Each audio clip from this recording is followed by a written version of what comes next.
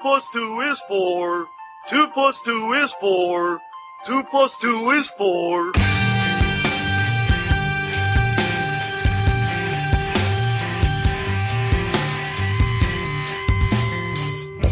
Grimerica. And gematria is, to put it simply, sort of the textbook definition is the art of assigning numbers to letters to reveal like deeper meanings and to words and phrases and things like that.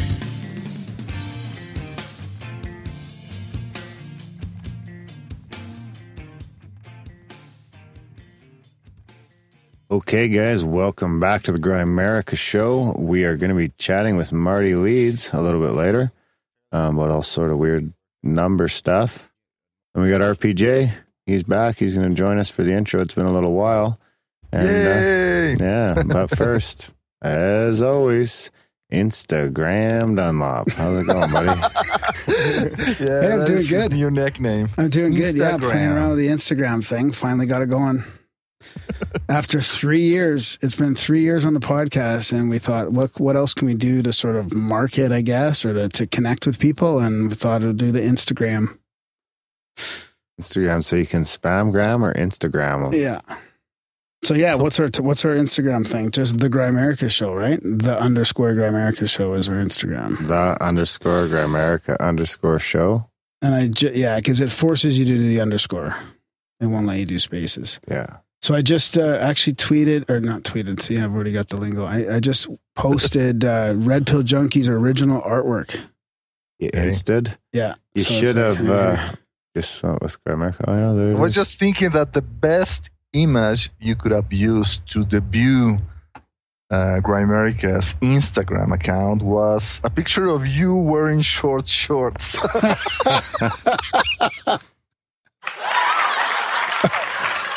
I didn't want to steal all the likes right off the bat. Oh, well. Yeah. What did I put? I put Joseph P. Farrell's up there first. I was waiting What was for the first thing? Yeah. First art. Well, that'll be That's good already because done. now that we've expanded the art program, that'll be Yeah. a good place that even the people who don't get chosen for the episode art will still get their stuff on Instagram. Yeah. Instagram. Well, maybe not all of it. I mean, we'll have to decide that. I think we just did. Oh, yeah. Well, Like it's or- working. Depends on how many art projects we get. It's not going to be thousands. True, but I mean, what if It'll you be just clog someplace it up with somewhere art that we between don't like accept? 1 and 4. But what if you start clogging up Instagram? Clogging it? Can you clog it up? Can we back it up too much? Too much Instagram? Well, yeah, I feel like already like those ones are down at the bottom. That's okay, I guess. Eh? What's going to happen when you you're going to get to thousands eventually, regardless. You don't need to see the first one. True. You have to get over that right away. And I then wonder if we could go find my first tweet. I think it was like, I don't know what I'm doing or something like that. Yeah, something I seen stupid like that. something the other day. They sent me the option to download my archive. well, there's a business to get into, eh? Twitter Mhm. archives. Yeah. So, Red, how are you doing, buddy? Can you believe it's been 3 years since we first had you on and we started this whole journey? Is it really 3 years to the date? Well, not to the day, but I mean to the Theoretically, week, probably. we always called it a June 1st Oh, launch. it was our release. So yeah, we we released one a week earlier, but June 1st was actually the Red Pill Junkie release. Wow. No way. Man, No, I'm going to check right now. how time does fly. it does though, eh? Doesn't it? It's crazy. It is crazy, man. I mean, wow. I'm really happy for you guys. I mean, you've managed to endure. Oh no, May 29th, May 29th, pretty close. Okay. Yeah. 2013. Yeah. You guys now are a really seasoned and established podcast. Doesn't feel like it, but Doesn't feel at like least it. it's steady and regular. I That's think the main that's- thing. I think that's part of it, of you guys. Part of your success is that it doesn't feel like it. The moment you get too comfortable, the moment this becomes a routine, and that's the moment when you will become bored of it and decide to get out. Yeah, probably. Yeah, but I mean, you've been on a lot since we started this journey, right? You've gone on a lot of shows. Yeah, I mean, I'm really happy that people seek me out in order to have a good conversation with like-minded individuals in this community. It's the only thing that I'm actually looking for. I mean, I'm not really promoting anything. You know, I don't have a book to sell. I don't even have a proper website established yet. You don't even have an Instagram. I don't even have an Instagram. Yeah, I do have a Tumblr account though. Oh, do you? Yeah, yeah. Did you get hacked? I don't know. I haven't checked yet. Hopefully not. Maybe there's going to be a bunch of red, or you wouldn't have your credit card or anything on there anyway, would you? No, nothing like that. You know, if I had a good camera, good, nice semi-professional digital camera, I think I would definitely consider getting into Instagram. Yeah. I never even thought about having a camera. But you just use images, right? You're not even doing pictures. Well, no, I got a picture of Zeus on there. That's how you reeled in Alex Jones? I reeled in Alex Jones with my Zeus picture. If you're only posting like artwork, then I don't know. I think that Tumblr could have been a better. We would have fit. been hacked. Oh well, wait until you get hacked on Instagram. Uh-oh. Better shut her down. Yeah, shut it down now. Yeah, I don't know what. Well, yeah, we're not. I don't really want my picture out there too much. No, we won't. Yeah. We're not going to be posting selfies. Or we could like post that. pictures of the studio and stuff like that. Yeah, For sure. Sasquatch hanging on for dear life. The best Instagram accounts, I believe, are the ones who are not about the owner of the account. You know, people who take, I don't know, landscapes. You know who had actually a good Instagram account? The late Mac Tonis. He had a really good eye for photography, a really good eye for interesting things that most people would tend to overlook. I don't know, things found in the street. He had also a good sense of composition. So yeah, I mean, that is the thing that I would interest me if I were to enter into Instagram, you know, following those kinds of people. And maybe you could do that too. I mean, I'm sure that people, followers of the Grimerica show, will appreciate more photos, not necessarily of you guys, but, you know, the bunker, your surroundings, you know. A day in the life of Grimerica. Yeah, exactly. I mean, like, getting more of a sense I don't think they're ready for that. where you guys live. Yeah, well, that's what I've got pictures of the surrounding area when I go camping or hiking and stuff. So yeah, we can post cool stuff like that as well. Might as well. I have the perfect project for your Instagram account. The moment that Darren finally decides to hoax a crop circle near That's you. happening sooner than later. Ixnay. Fucking say it if you're going to do it like that. You're supposed to surprise the whole community. Now I'm going to have to edit that out. Well, I expect. Are you going to edit it out? No. Well, I expect to see. Grimericans are allowed to have the inside track. They'll be the only ones in on the joke. Well, and none of you fuckers better rat me out. That mysterious crop circle better be on your Instagram account. Absolutely, the front page of it. I'm going to crop that and put it on Instagram. Hey, you better crop me out of that. I look pretty good in that picture, actually. Don't put that in there. Anywho. Sorry about that. Yeah, Grimerica's get the inside track on, they'll know about the crop circle. No rat. Jesus. I don't think the crops are ready. Another month. What kind of crops do they grow near? It'll probably be in a canola crop. Canola.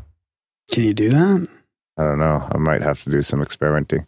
Luckily, Joey lives right next to a crop, like literally from his back porch to the crop. I was thinking you got to do the ones out there. Well, eventually, yeah. But I can do trials out at Joey's, testing, No. figuring out methods. Jesus.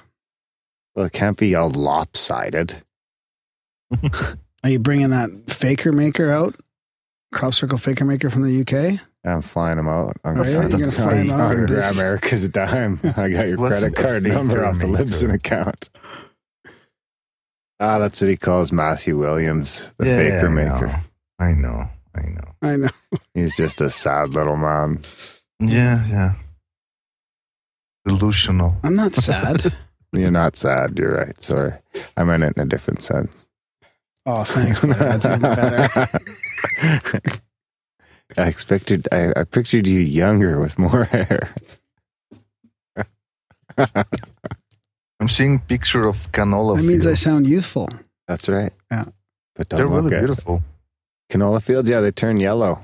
Yeah, beautiful color, yellow color. Yeah, when they turn yellow, driving, there's tons of them around here. Like you drive through the field someplace and it's just yellow. Like when I'm out on my bike, when you can go out down like southeast of here and there's little roads there that you're just going through canola fields. You're just going through. I mean, it's too bad there's no rolling hills, but it's just I don't flat think crop and yellow. circles work in canola. I don't Well. know. That's why I need to experiment. If not, it'll be wheat. We have wheat fields around. I'm sure there's wheat. Wheat grows everywhere. Yeah. Good luck. No Thanks. support from me. Good luck is support enough. So what's going on with you, Red? Nothing much. I'm drowning in work. That's a good thing. It is a good thing and a bad thing. Like everything in life, the moment you win something, you lose something in return. The law of equivalence, I guess. So yeah, right now I'm starting to worry a lot less about things like how to get money to pay bills. But the downside, and it's one of my major ones, is that I don't have time to listen to podcasts anymore. Yeah. I used to work all day in front of my computer, just listening to my podcast collection, either on my iPod or my cell phone, and putting on my headphones, and nobody will disturb me. Just barely will I have to pause in order to take a call, or in order to if my boss will come and ask something. But most of the time I would be free to listen to 2 or 3 podcasts, and now I can't do that because I have to be like available all the time. I'm in this space when there's at least 3-4 more people in the same office, and I have to be ready in case someone calls for my assistance. Yeah, so there's that thing that I need to find a way now to listen to podcasts in another manner. Yeah. Well, can you put one? You can't put one earbud in your ear? Nah, I can't do that. Why? I don't know. It annoys me, Oh, does it? Yeah. Yeah, I mean, podcast is... you could do that if you're listening to music, I guess. But with podcasts, you have to pay attention and keep in mind that I'm listening to podcasts in English. English is not my first language. Yeah. So it takes a bit more of a concentration for me. No, I know what you mean. I can't do it. Even if I could do it at work, I can't do it at work because I can't focus on that and that really. Unless I'm doing some menial, like sometimes you're doing sort of more mindless stuff. But Sometimes. Shut up. Yeah. But I get a lot of time to drive around, so I'm lucky. yeah, but it changes you. It'll change, Red. Like I know what you mean. I went through that where I used to be able to listen to an audiobook or a podcast all day, and into now I can't. Now I have to like squeeze it in when I can through commuting or when I'm doing some, chores, stuff like that. So what do you? Can you do it on the drive home?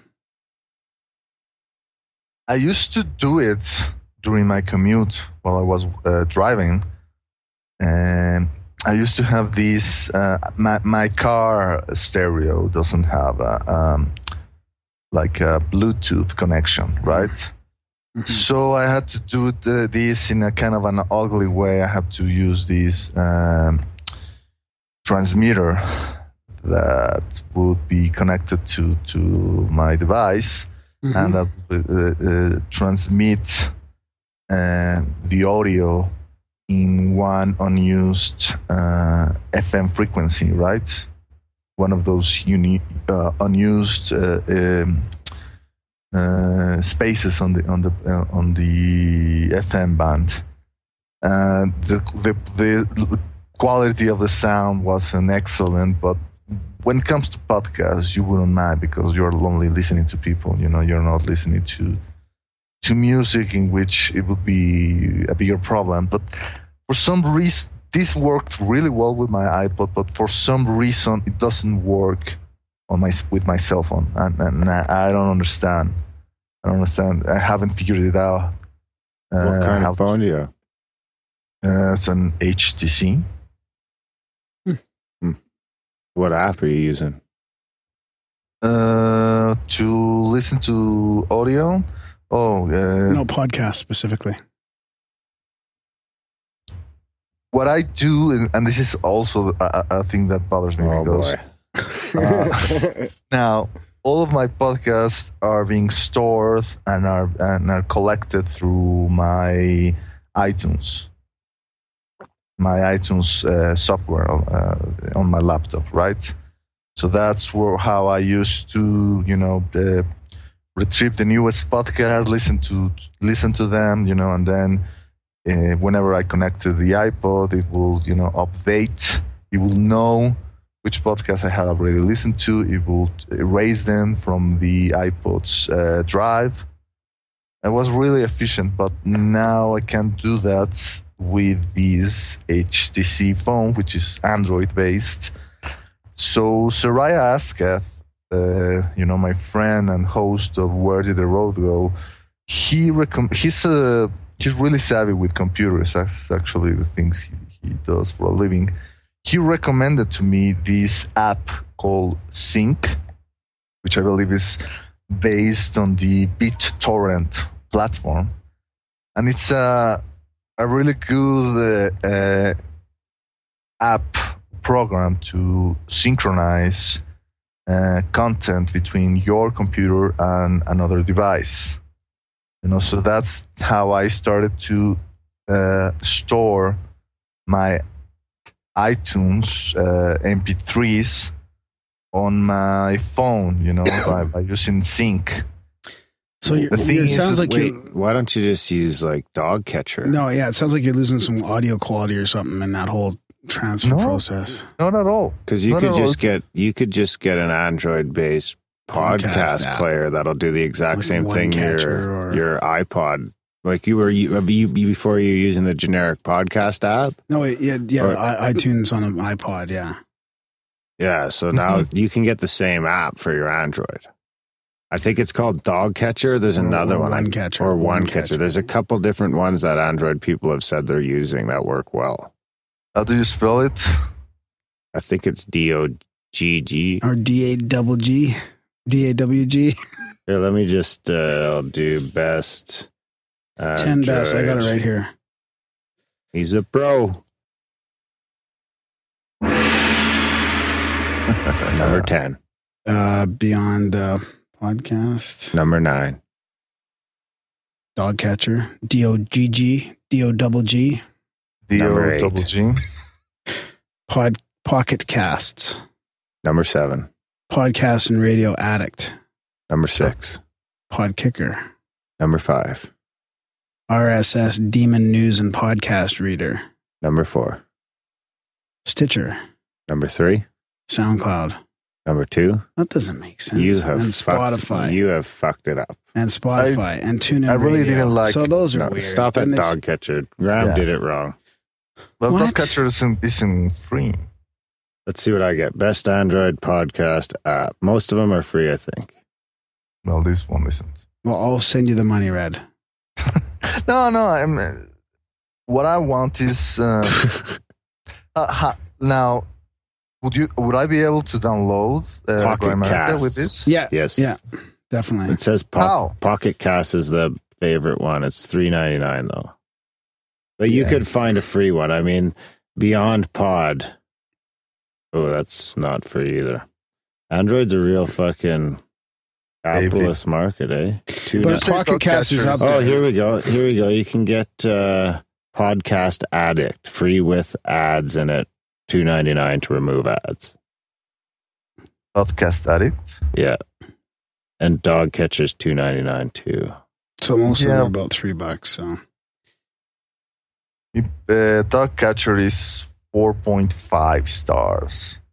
wow, that's pretty good. That's the one for $2. I mean, $2. You'll get all the ones that you listen to. You'll find on there. It is worth $2 not to do all that shit that you just told me you were doing. That is the best $2 you'll spend this week.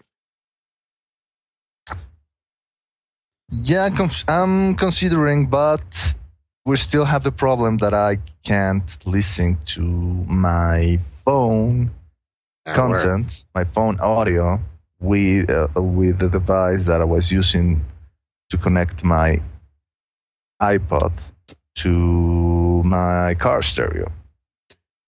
You just drive with your headphones in.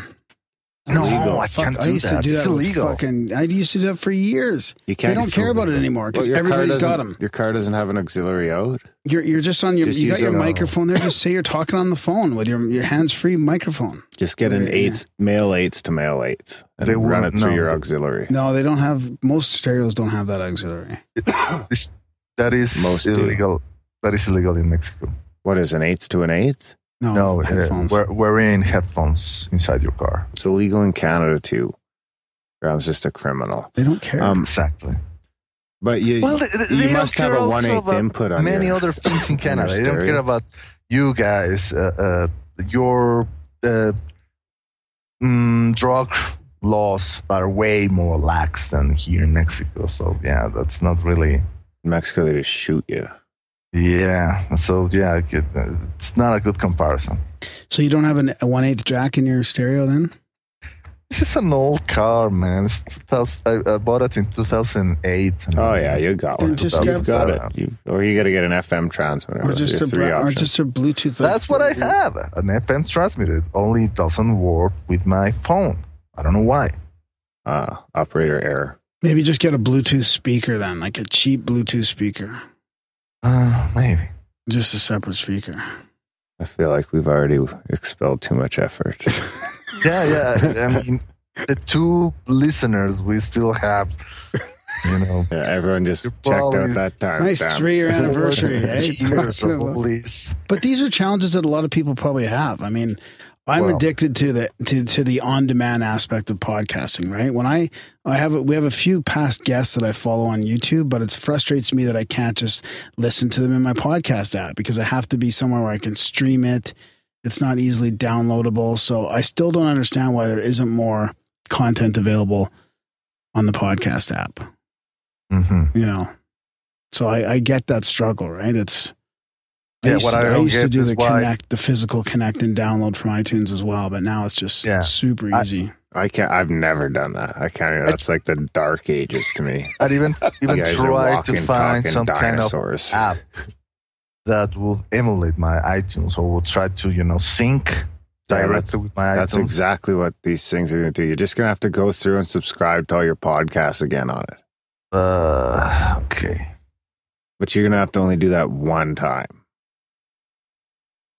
Yeah, and I should also try to download the Mysterious Universe app. It will be far easier to keep tabs with their podcast using that.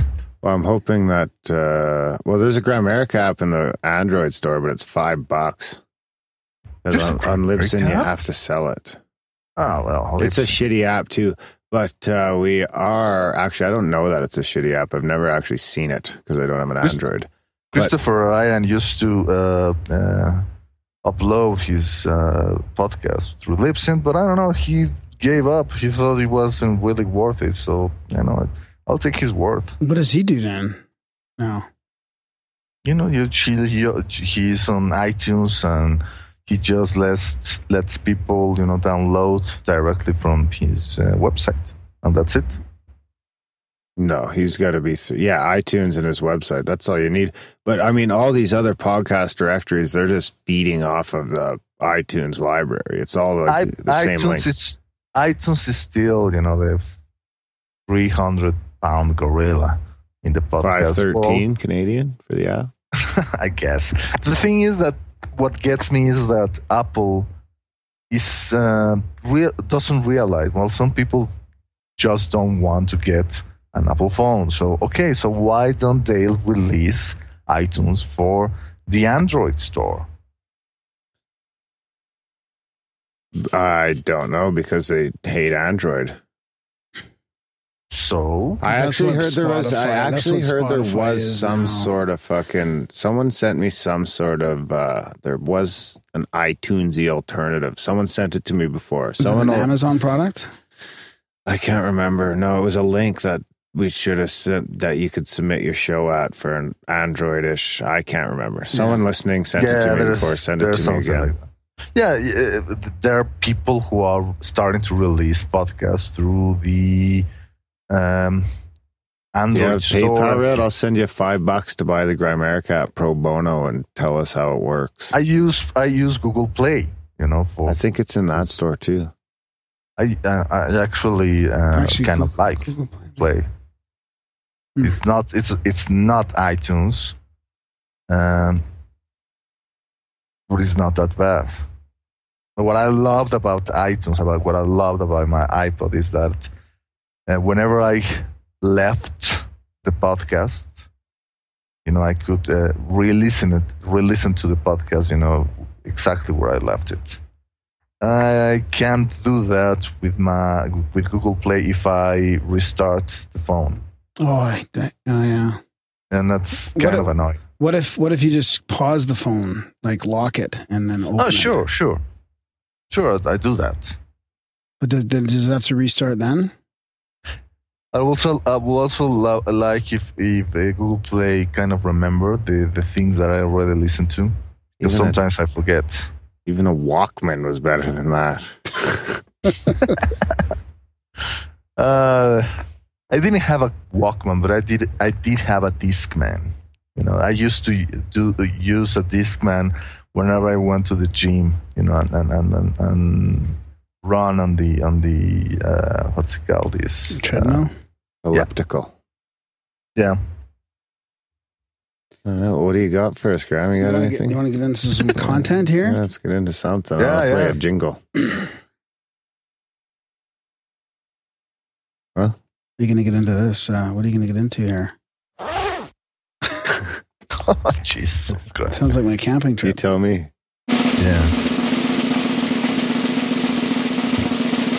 Are you going into chemtrails? No. Just geoengineering, the weather modification. Graham is an all-in believer in Sorry, chemtrails. that's a wrong one. I meant to play, Death dumps, otherwise known as chemical trails, being dropped and sprayed throughout the United States, England, Scotland, Ireland, Northern Europe, and I have personally seen them not only in the United States but in Mexico and Canada. that could be you. So this is the weather modification segment. I'm reading from the 1978 Senate report on weather modification programs, problems, policy, and potential. Have you heard this at all, Red? I think so. Yeah, it's interesting. No, I'm not really that interested in chemtrails. No, it's not. It's not chemtrails. It's weather. It's weather modification, and it's a Senate report. So I've already read through the introduction and all that, and now I'm on chapter 1. So you'll find this quite interesting, actually. Okay. So this is introduction and summary of issues in chapter 1, and it's part of the situation at the beginning of it. There's a great difference in opinion, however, on the state of technology in this field. According to Grant, some believe that weather modification is now ready for widespread application. In strong contrast, others hold the application of this technology may never be possible or practical on any substantial scale. It has been demonstrated that at least some atmospheric phenomena can be modified with some degree of predictable success as a consequence of seeding supercooled clouds with artificial ice nuclei. And there is some promise that the present technology will be expanded to include a greater scope of weather modification capabilities. So keep in mind, this is 1978, talking about the 40s. So on the next page, it goes on to say the prospects for successful weather modification are sufficiently promising that attempts to develop effective applications will continue. This was one of the major areas of consensus at a recent symposium on the uncertainties of weather modification. Here's a quote from that. There will be increased attempts to modify weather both because people tend to do what is technically possible and because the anticipated benefits of precipitation augmentation, hail, or lightning suppression, hurricane diversion, and other activities often exceed the associated costs. Yeah, interesting. So then I'll flip through a little bit more. I wish the authorities of Mexico City will consider using geoengineering to start to seed the clouds over the city in order to precipitate rain, which would get rid of all the ozone and carbon dioxide. So that way we wouldn't have all these goddamn contingency plans that forced 1 million or 2 million cars to, stay out of traffic. Huh. Well, I mean, that's what makes you wonder, right? If they have this capability, why aren't they doing it for more beneficial reasons, Well, probably the costs are one of the main reasons. So here I'm on to page 5, the timelines. The modern period in which weather modification is about 3 decades old, dating from events in 1946. Each of the 3 decades since the 40s has seen an initial burst of enthusiasm and activity in weather modification experiments and/or operations, a mid-course pyramid of controversy, reservations, and retrenchment, and a final period of capability assessment and policy examination, with the issuance of major federal reports with comprehensive recommendations on a future course. So there's an example here of the year 1966 was replete with government weather modification studies, major ones conducted by the National Academy of Sciences, the Special Commission on Weather Modification of the National Science Foundation, the Interdepartmental Committee for Atmospheric Sciences, and the Legislative Reference Service of the Library of Congress. During that year or thereabouts, planning reports were also produced by most of the federal agencies with major weather modification programs. Public law, actually, 1994-490 came into, it was enacted. The National Weather Modification Policy Act of 76. So it's interesting. And then it goes on to say, well, some would argue that there exists no federal policy. At least one White House official, in response to a letter to the president, made a statement of weather modification policy in 1975. See if I can read this here.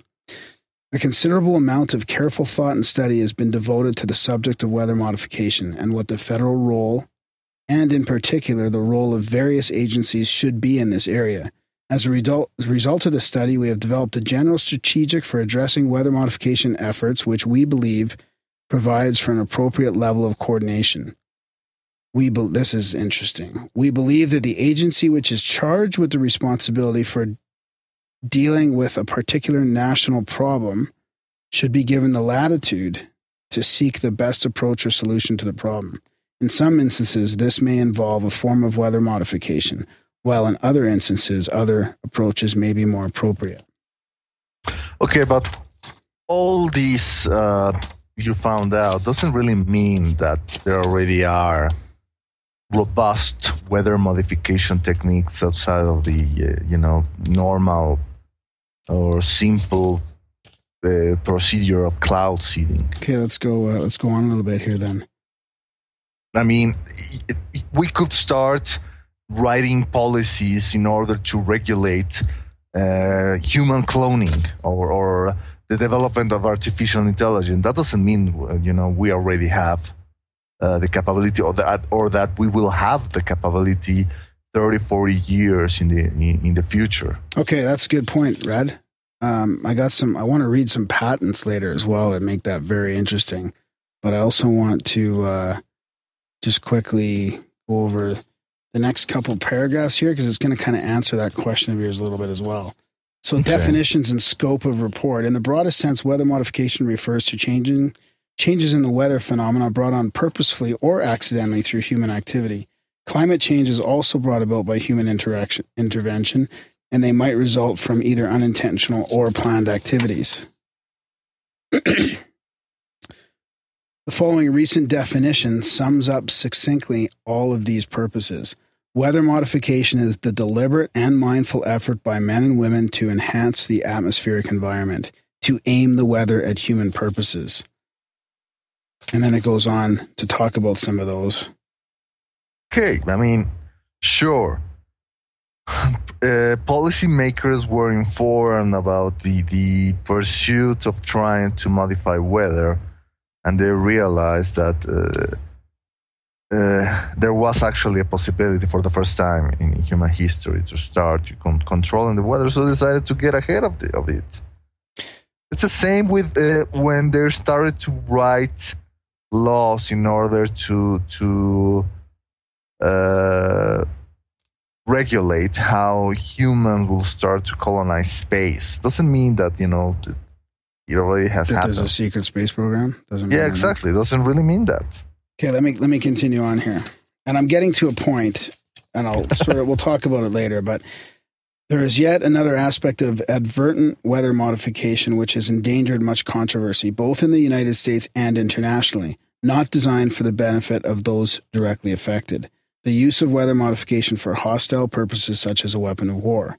This aspect is not a major consideration in this report, although there is some discussion in chapters 5 and 10 of congressional concern about such use of the technology. And in chapter 10, there's also a review of recent efforts by the UN to develop a treaty barring hostile use of weather modification. Okay, so I'm just going to skip. Go ahead. Okay. When was this written? 1978? This is 78, yeah. Okay, so it's already talking about the past 30 years. This was before the science of chaos theory, got into the picture. Do you guys read Jurassic Park, the actual novel? Aside from, I think I did read the first one by Michael Crichton, right?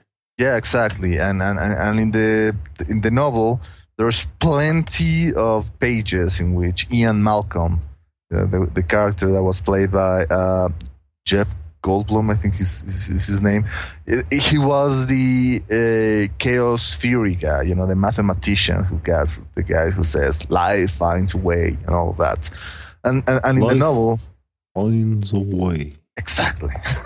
Yeah, very, very good. So in the novel, there's a lot of explaining how, like in the 60s and 70s, scientists were sure that we'll be able to control the weather or predict the weather.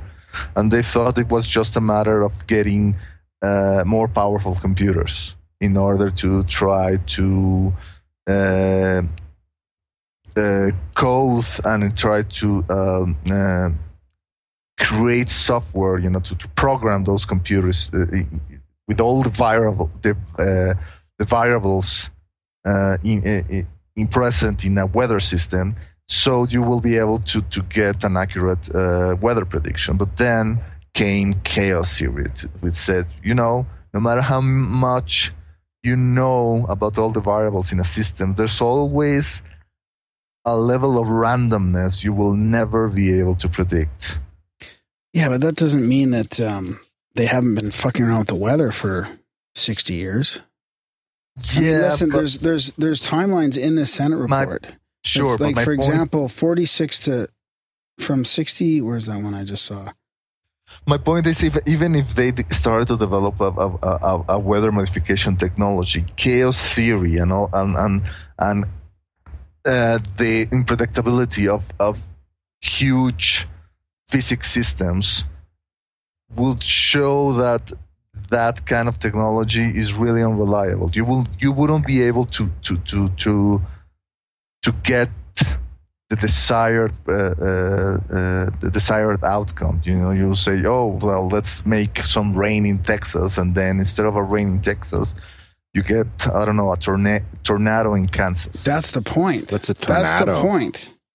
Okay. Is that like a tostado? Sorry. That was pretty funny, actually. Cabron.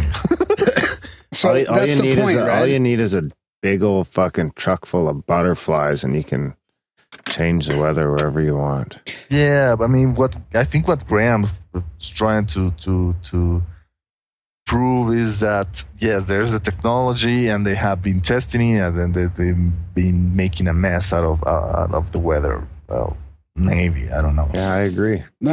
So I got 5 more things here, because that's the point, is that how can you measure things properly if you're fucking with the weather and it's affecting other things? And then you're basing all this, hype and rhetoric on data that's fucked up because you're fucking with the weather.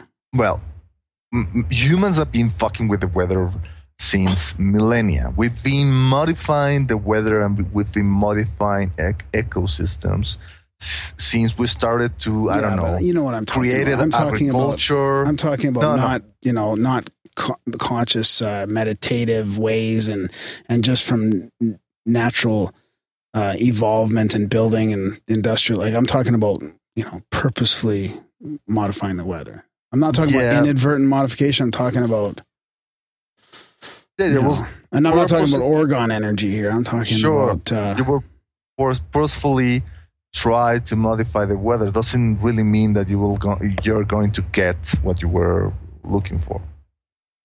Exactly. So let me just continue on here, and I'll finish this off, then we can chat about it. There is substantial diversity of opinion among informed scientists on the present state of technology for specific types of weather mod and their readiness for application and with regard to weather modification in general. There's a need to develop an ability to predict possible adverse weather effects which might accompany modification of specific weather phenomena. For example, the extent to which hail suppression or diminishing hurricane winds might also reduce beneficial precipitation, or the possibility of increasing hailfall or incidence of lightning from efforts to stimulate rainfall from cumulus clouds. So I think that's what you're talking about there. Here's another one. There is an increasing evidence that attempts to modify clouds in a prescribed target area have also induced changes outside that target area, resulting in the so-called downwind or extended area effect. Reasons for this phenomena and means for reducing negative results need investigation. And again, there's the possibility that cloud seeding in a given area and during a given time has led to residual or extended time effects on weather phenomena, or the target area beyond those planned from the initial seeding. And then again, the conduct of independent cloud seeding operations in adjacent locations or in the neighborhood of weather modification experiments may cause contamination of the atmosphere so that experimental results or estimates of operations are biased. So, and then the last point here is there is a need to develop, improve, and evaluate new and currently used cloud seeding materials and to improve systems for delivery of these materials into the clouds. Mm-hmm. They're talking about it right here in the U.S. government, right? There needs to be improved systems for delivery of these materials into the clouds. Sure. I mean, you missed the beginning part where they're talking about the actual, silver iodide and all this stuff that they're actually doing. Yeah. So let me go through. Yeah. So it's all technology. We already know it exists, but that's a we don't leap. though. No, maybe you realize it exists, but a lot of people don't even think that this has been going on. But I don't know where those people were when the Olympics in China were celebrated. I mean, the Chinese used cloud seeding in order to try to improve the pollution contents. It was successful. To be seen. Oh, it was successful. Well, it doesn't remain to be seen. The Olympics went well. Success. There was some. They did do it. I mean, it was written about in papers and stuff. I know, but it's not talked about in terms of the global warming, right? So I guess my point is, this isn't discussed or analyzed in relation to how we, as the populace, are causing global warming. That's what bugs me about it. Nobody's talking about this. Shut up, slave. So let me just go over a couple of quick things here, just to prove the point a little bit more. This is a list of patents that I picked out. There's just a few here out of hundreds. Mm-hmm. This is back from patent 1665267 from April 10th, 1928. The process of producing artificial fogs. 13328. Get this one. 1920. 1338343. Process and apparatus for the production of intense artificial clouds, fogs, or mists. 1927. I won't read the patent number. It's right here. Process of producing smoke clouds from moving aircraft. 1932. Atomizing attachment for airplane engine exhausts. 1934. Airplane spray equipment. 1947, spraying device for aircraft. 1951, process for controlling weather. 1949, aerial discharge device. 1952, metal chloride screening smoke mixture. 1953, smoke generator. Many different patents for smoke generators. So that, I mean, you know, some of that's not direct evidence or whatever, but it definitely shows that there's been some sort of movement on developing the technology for this back in the 20s. I don't know. I would like you guys to interview someone who has a bit more knowledge about how patents are granted, because I feel that just because you are granted a patent doesn't mean that your patented invention will work. Yeah. No. It's true.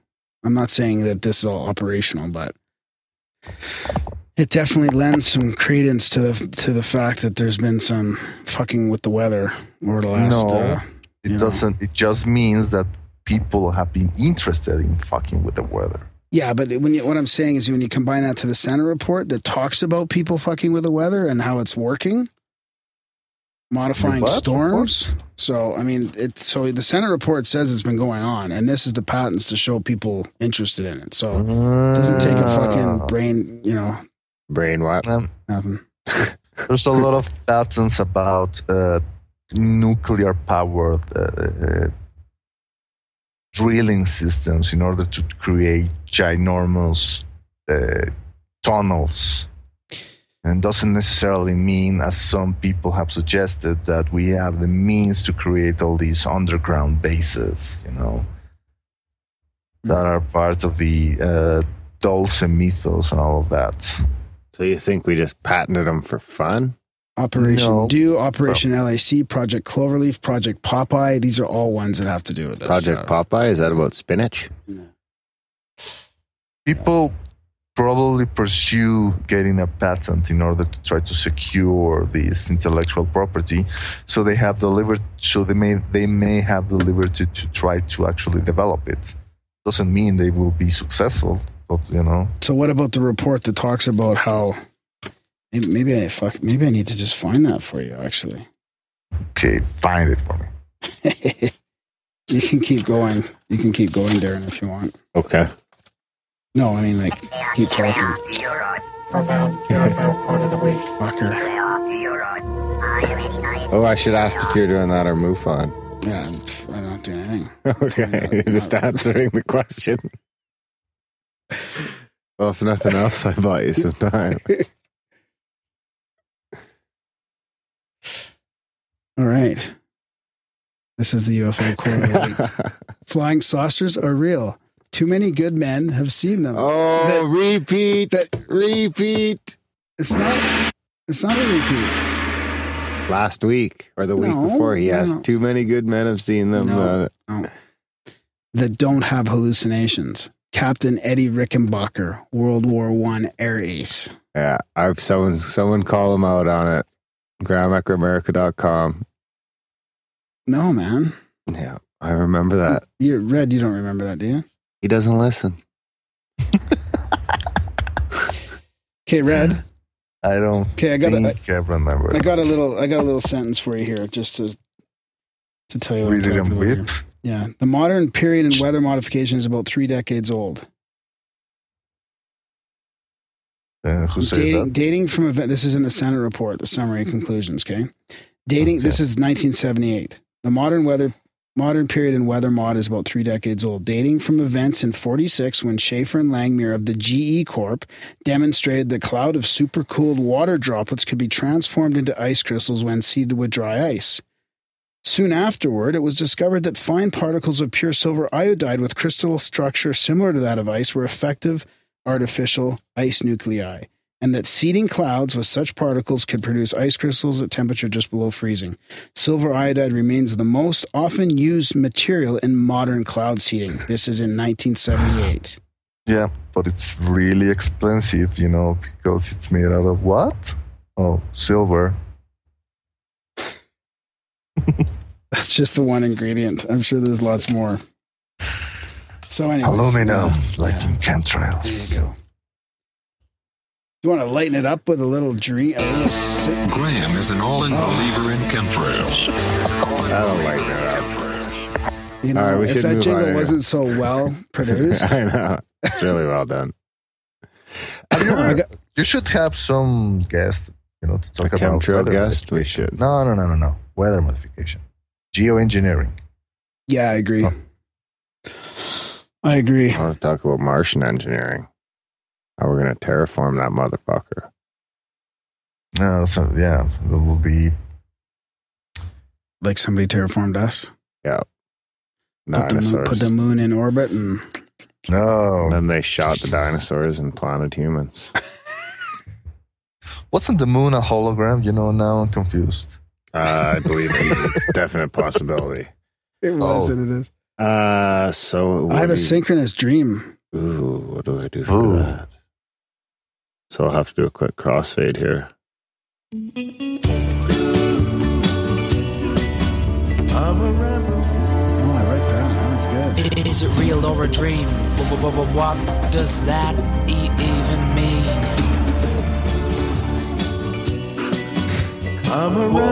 Check it out, Matt. Sound skills. All right. So, hey, this is from Luke. He says, just a quick note for you. Just a quick one for you. I dreamt last night that I was talking to someone. I can't remember a name or if it was someone I know in reality, but I remember the feeling that they were extremely wise and I valued their opinion higher than anyone else, than anything else.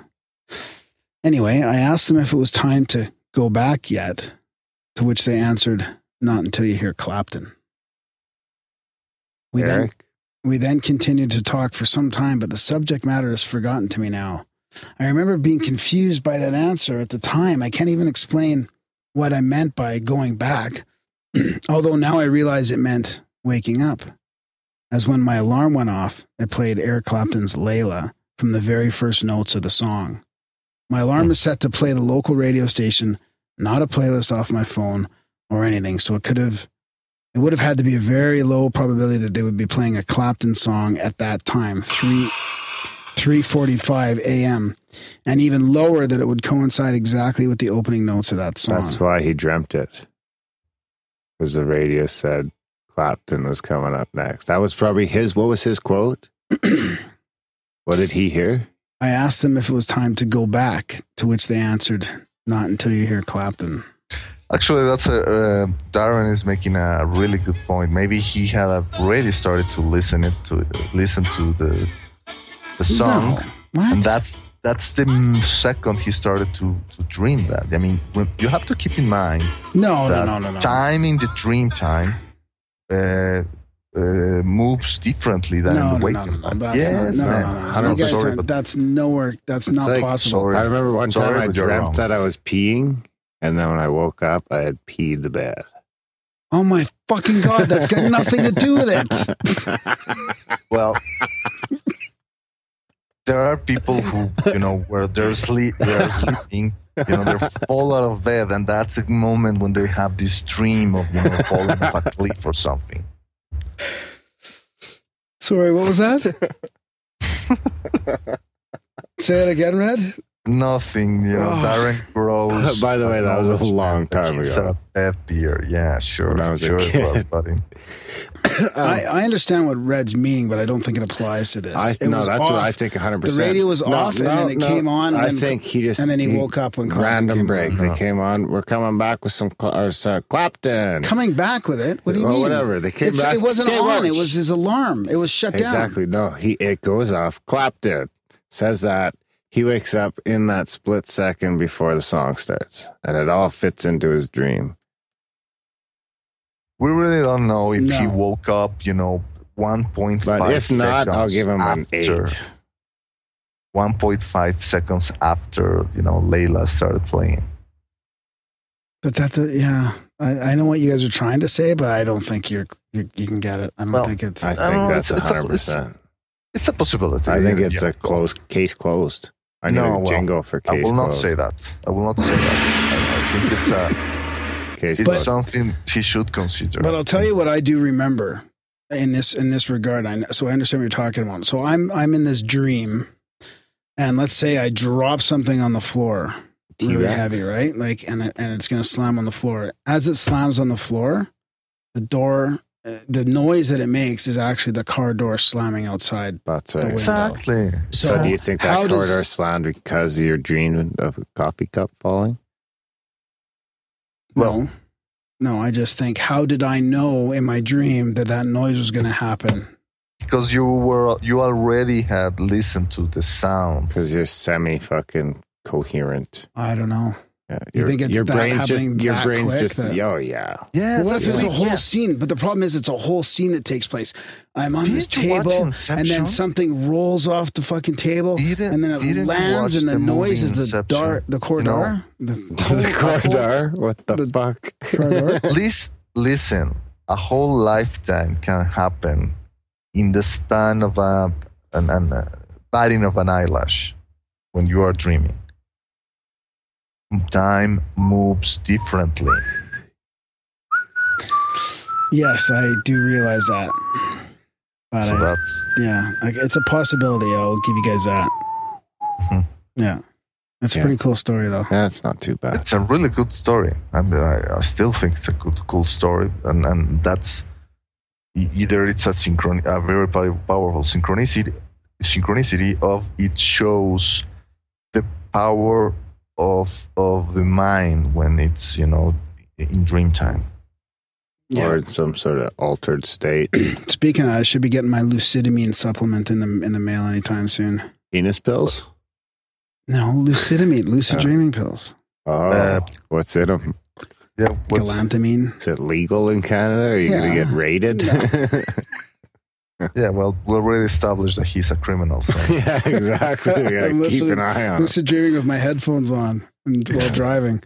So send Bill money to Grimerica.ca/support. So do you want to talk about the upgrade finishing and stuff? Then this is the episode we have to do it on, right? And we should apologize because this was supposed to come out 2 days ago.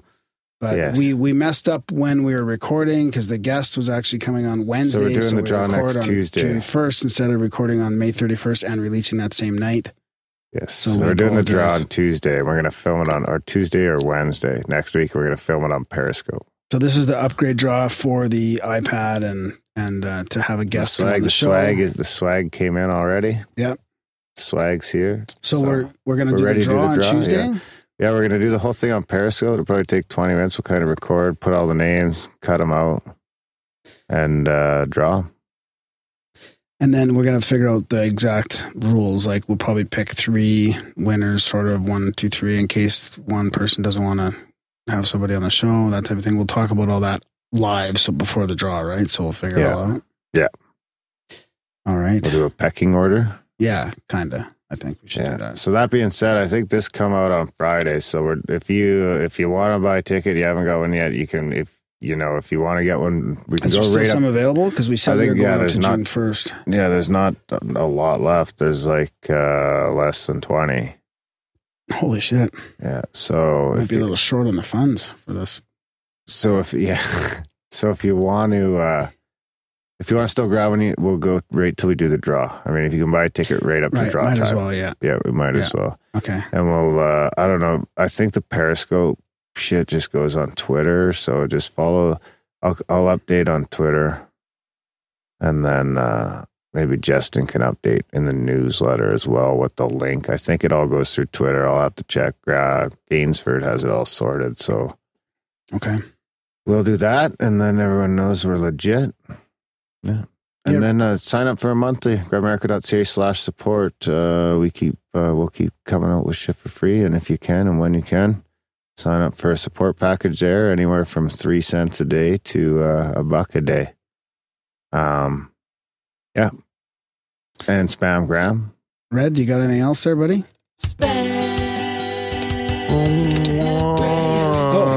Did we mention Instagram? Did we talk about that at the beginning? Instagram. Right? Sorry to interrupt, Red. Did we talk about that on here? No, Graham's on Instagram. The Grimerica show's on Instagram now, so search us. And I guess follow, like us, all that stuff. Whatever you do. I'll put the episode art up there so you can check out the episode art. Each week has different episode art and just links to upcoming shows as well and stuff like that. Not links necessarily, but pictures related to upcoming episodes. Sorry to interrupt you there, Red. Sign up for the newsletter. I was going to say that I was invited to be on a podcast. I think it's on the 26th. Oh, yeah, the Conspiranormal Oh, nice. podcast. I don't know when it's going to be released. The 26th of June is when we're going to have a chat. Right now, I think Greg Bishop released a show on Radio Misterioso in which our friend Robert Bernstein and I made a kind of round table. We kind of like switched places with Greg, so we kind of like tried to interview him about his recently released book, It Defies Language, which was the book that I helped him out by, drawing the chapter illustrations and also designing the cover. I haven't listened to the podcast yet, but I remember that I had a great time, chatting with Robert and talking with Greg about the book and about all the wacky stuff that we like to talk about, UFOs and such. So yeah, guys, if you want to listen to that, head down to Greg's website, radiomisterioso.com, and you will find it. Yeah, and check out, I think it was 169 with Greg Bishop. Or was it 168? No, 168 was Farrell. I don't know. Let me check. I got it right in my 166. Instagram here. I've already tweeted it. Insta spam. Instead. 165. Thanks, though. Damn it. I think that's about it. Anything else before we jump into our chat with 165? I said that Marty Leeds. No, that's it, man. This is a fun chat with Marty about the gematria and the cipher of the English language. That's right. Interesting. Yes, it's a good one. Yeah. All right, thanks, Red. Thanks, guys. Enjoy the chat with Marty, guys, and we'll see you in the outro.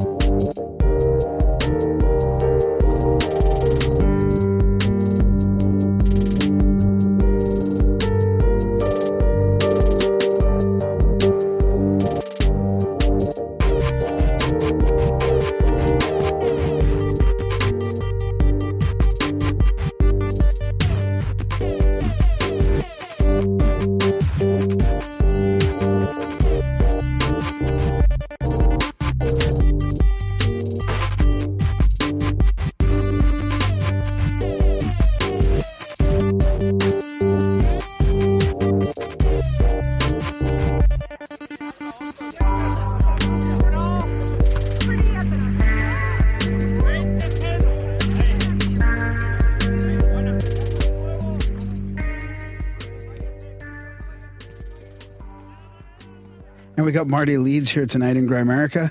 I met Marty at a conference in Calgary last summer. I think I probably talked about it on an episode. So it's glad we're really happy to finally have you on here, Marty. And Marty's an author of 4 books. He's a musician. He's a bit of a math magician, actually. And he's also been doing a series of YouTube lectures as well. His books are like Pi in the English Alphabet, Volume 1, 2, and 3 is just about to come out. And The Peacock's Tales, The Alchemical Writings of Claudia Pavonis. And I'm not going to really get into try and describe what your work is like, Marty, because I want to let you do that. So welcome to the show. Hey, thanks for having me, guys. I appreciate it. Yeah, it's nice to finally get to chat with you here. So how you been lately? Been good. Things have been a little hectic. I was sick as the most sick I've ever been. Like just a couple weeks ago, I had the flu, and it would put me out for like a week or something like that. And other than that, things have been good. So right on. So summer's breaking here in Oregon, so that's spring and summer's coming, so that's good. Yeah, we had a teaser of last week. It was like 27, 30 degrees or something like that, and everybody's outside, and so it feels like summer. This and motherfucker's burning down. And then I get all excited, like, oh, this is gonna be like this for a while. Then it goes back down to 5 degrees, 10 degrees, cloudy. So yeah. I guess do you get a lot of rain there in Oregon? Yeah, the winters can be kind of brutal just because it's so gray. So, and sometimes we won't see sun for like a week or something like that. So I'm pretty used to it by now, but mad. Yeah, I grew up in Wisconsin, so like I had some brutal winters there too. The snowfall can really get to you, but at least you get some sun. So in Oregon here, it can get to you. But like I said, I'm pretty much used to it now. So I just usually kind of hunker down and write or do something, Yeah, I came from Vancouver to Calgary, and in Vancouver being so rainy and cloudy, and I wouldn't see the sun for a week or two, just like you're saying. And then I came here and I was like, oh, wow, the sun is setting and it's setting and it's rising every day, and you get to see it. Every day. Yeah. Yeah, we went in the Modern Knowledge Tour. We stopped in Vancouver. That was the first time I'd been there, and that's a pretty cool town. I enjoyed it. Oh yeah, it's especially just over the last 5 or 10 years, it's fully developed now. So the whole ocean side and the walkway and all the little communities is it's all nice and developed and accessible. Yeah, it was cool. It was a pretty hip town. So how did that lecture go for you? It went well. Every city was really great. Like the crowds were great. I had really never done a tour like that before and like really spoken to that many people. And, I was pretty comfortable with it. I'm comfortable with the material as well. So that was good. But yeah, it was really great. Everybody after the conference that came up had great questions. They were really intrigued, and it was just cool. It was a really uplifting experience. So, and I went with one of the organizers, David Whitehead, and we actually took his car and drove across Canada. Oh, nice. So where the other guys that, they flew or they had to like RV or whatever, and so it was just he and I. So we did some camping and, just got to see the scenery. So it was cool. It was like, that was kind of one of the reasons I even wanted to do it, just because, the adventure of it. So Canada's effing beautiful. Yeah. So there were so many places. Yeah. We went to Lake Louise. We were in Banff, we went, started out by the Great Lakes there and camped there. And that was just amazing. So very, very beautiful country. Wow. That's great. Yeah. So did you do the drive from Vancouver to Calgary then? To the Rockies? Yeah. You probably. Yeah. We went the whole way. Yeah. So that's great. Yeah. Wow. Yeah. So we started, what was the first, Toronto? No, Montreal was the first date. Yeah. And then, drove all the way to Victoria. Yeah. Wow. So, that's great. Yeah, so it was cool. It was a heck of a trip. So, how long? No, I guess you didn't drive straight through. Did you drive a little every day? Yeah, well, yeah. We had like a week off in between. So we did, Montreal and Toronto was like back to back. And then we had basically a week before Calgary. And so we got to tool around. We stopped at David's parents' house and that sort of thing. And then we had some days after that before we got to Vancouver and Victoria. So then we did a couple 12, 14 mile hikes, in Banff. And like I said, Lake Louise, which was just gorgeous. And so it was cool. It was a great time. Did you get a chance to mingle with the other presenters at all? Like Nassim or Patty Greer, or I can't remember who else was on your tour. I think it kind of changes city to city. Did you guys ever have enough time to chit chat with them? Yeah, everybody, it's like when it's weird because when you do these conferences, a lot of people, a lot of the presenters are tied up talking to people, because they, that's part of the whole spiel of the thing, and I was too. So, but yeah, Alex and Allison Gray were on in Toronto and Montreal. And so, and after the lecture in Toronto, I got to hang with Alex a little bit, and we talked for 20 minutes or so. That was really cool. He's a really sweet guy, really, really down to earth, really cool. Of course, I love his art and stuff like that. And Allison was really sweet too. And then, had a dinner with Nassim, and that was pretty cool. And talked to Patty. Got to chat a little bit with everybody. But like I said, it's it's kind of hit or miss because time is always a constraint. So yeah. So do you want to describe a bit about your work and what you were talking about? I don't even want to try, but it's pretty interesting. Like you call it math and magic, really. But you want to give us an overview before we drill into some of the real interesting bits? Yeah, sure. So, I mean, the crux or like the cornerstone of the work that I do is really focused on gematria, and gematria is, to put it simply, sort of the textbook definition is the art of assigning numbers to letters to reveal like deeper meanings and to words and phrases and things like that. And so that's sort of like the the conduit or whatever in which I explore all these other things. And those other things being numerology, symbolism, theology, and philosophy, and that sort of thing. So like I said, the cornerstone of the work is gematria, and really I focused on the English alphabet because I had uncovered this cipher that I believe is really it's an artifact of history is really what I feel like it is. I think it's been around for maybe 500 years at the inception of the English alphabet or the English language, modern English, I should say, whenever that was constructed or bequeathed or whatever we say. I don't really know on that. So basically, the majority of the focus is on the cipher and that sort of thing. But like I said, I also go into a lot of other things in symbolism, secret societies, conspiracy, the concepts of a creator, and that sort of thing. So the really what I focused on the tour was explaining the cipher in a sort of very succinct way. I only spent maybe like 10 minutes, describing and explaining how the cipher is put together. And then I go in and I went and looked at a lot of the symbols given to us by religious organizations, institutions, as well as secret societies and that sort of thing. And then kind of brought that back to the human being and why the human being is significant in this whole thing. So yeah, I know that's an earful right there, but there's so many other places we can go as far as like, why this is important, and that sort of thing. So did it change at all for you? Did your interests and point of views change at all since you've been starting this work? 100%.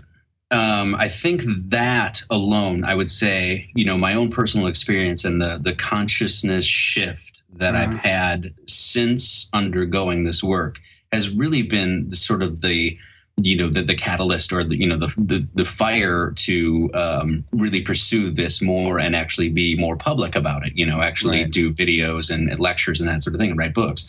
So yes, I mean, there are things that have happened, and synchronicity plays a large part of this, but there are things that happened that I started to notice throughout the years that got very intense, very, very intense. And I began to look at the world really in a completely different way than I had when I was, in my early 20s and that sort of thing. And I don't think it was just because I'm getting old and more mature and that sort of thing. That obviously plays a part of it. But just undergoing this study completely changed my viewpoints on religion, spirituality, God, symbolism, my own place and role in this world, my own personal responsibility, how I view the previous lives and afterlife, that sort of thing. So that's really been one of the most important things that I actually want to share with people is my own experience with undergoing this study and how occulted this study has actually been. Yeah. I remember you saying in the lecture, and I even have notes left over from that how you found God through the scientific method. Yes, that's one. I mean, this is something that was so important to me in undergoing, in that lecture, I kind of talked about how when in my mid-20s, I started asking a lot of like the big questions surrounding the human condition and the human experience. Like, what are we doing here? Is there a God? Is there a purpose to life? And that sort of thing. Mm-hmm. And I was always, and still am, very an analytically minded, scientifically minded person. And for the longest time, I never even ventured into philosophy, religions, and spirituality, because I had always had that, that scientific foundation. And at least with the modern paradigm of science, they kind of steer you away from that. You get the Lawrence Krauses and the Richard Dawkins and the Neil deGrasse Tysons and these kind of characters that basically say that's all hogwash and hooey. And so I stayed away from that. But it really was only when I went into these subjects with that scientific mind and then having mathematics as my base that I really started to put a lot of the pieces of the puzzle together. And that's what I'm trying to share with people. So nice. Does it end up at 42? It does. It actually does. And let's talk about that. So one of the things, before I'd ever even like uncovered the cipher and that sort of thing, there was something about the study of mathematics, numerology, sacred geometry, that sort of thing that pointed to a lot of the constants in mathematics. Mm-hmm. And those being, looking at sacred geometrical archetypes being like the Vesca Piscis or the Holy Cross or, that sort of thing. And then looking at some of the mathematical ratios being pi, e, phi, the golden ratio, golden mean, that sort of thing. And one of them was pi.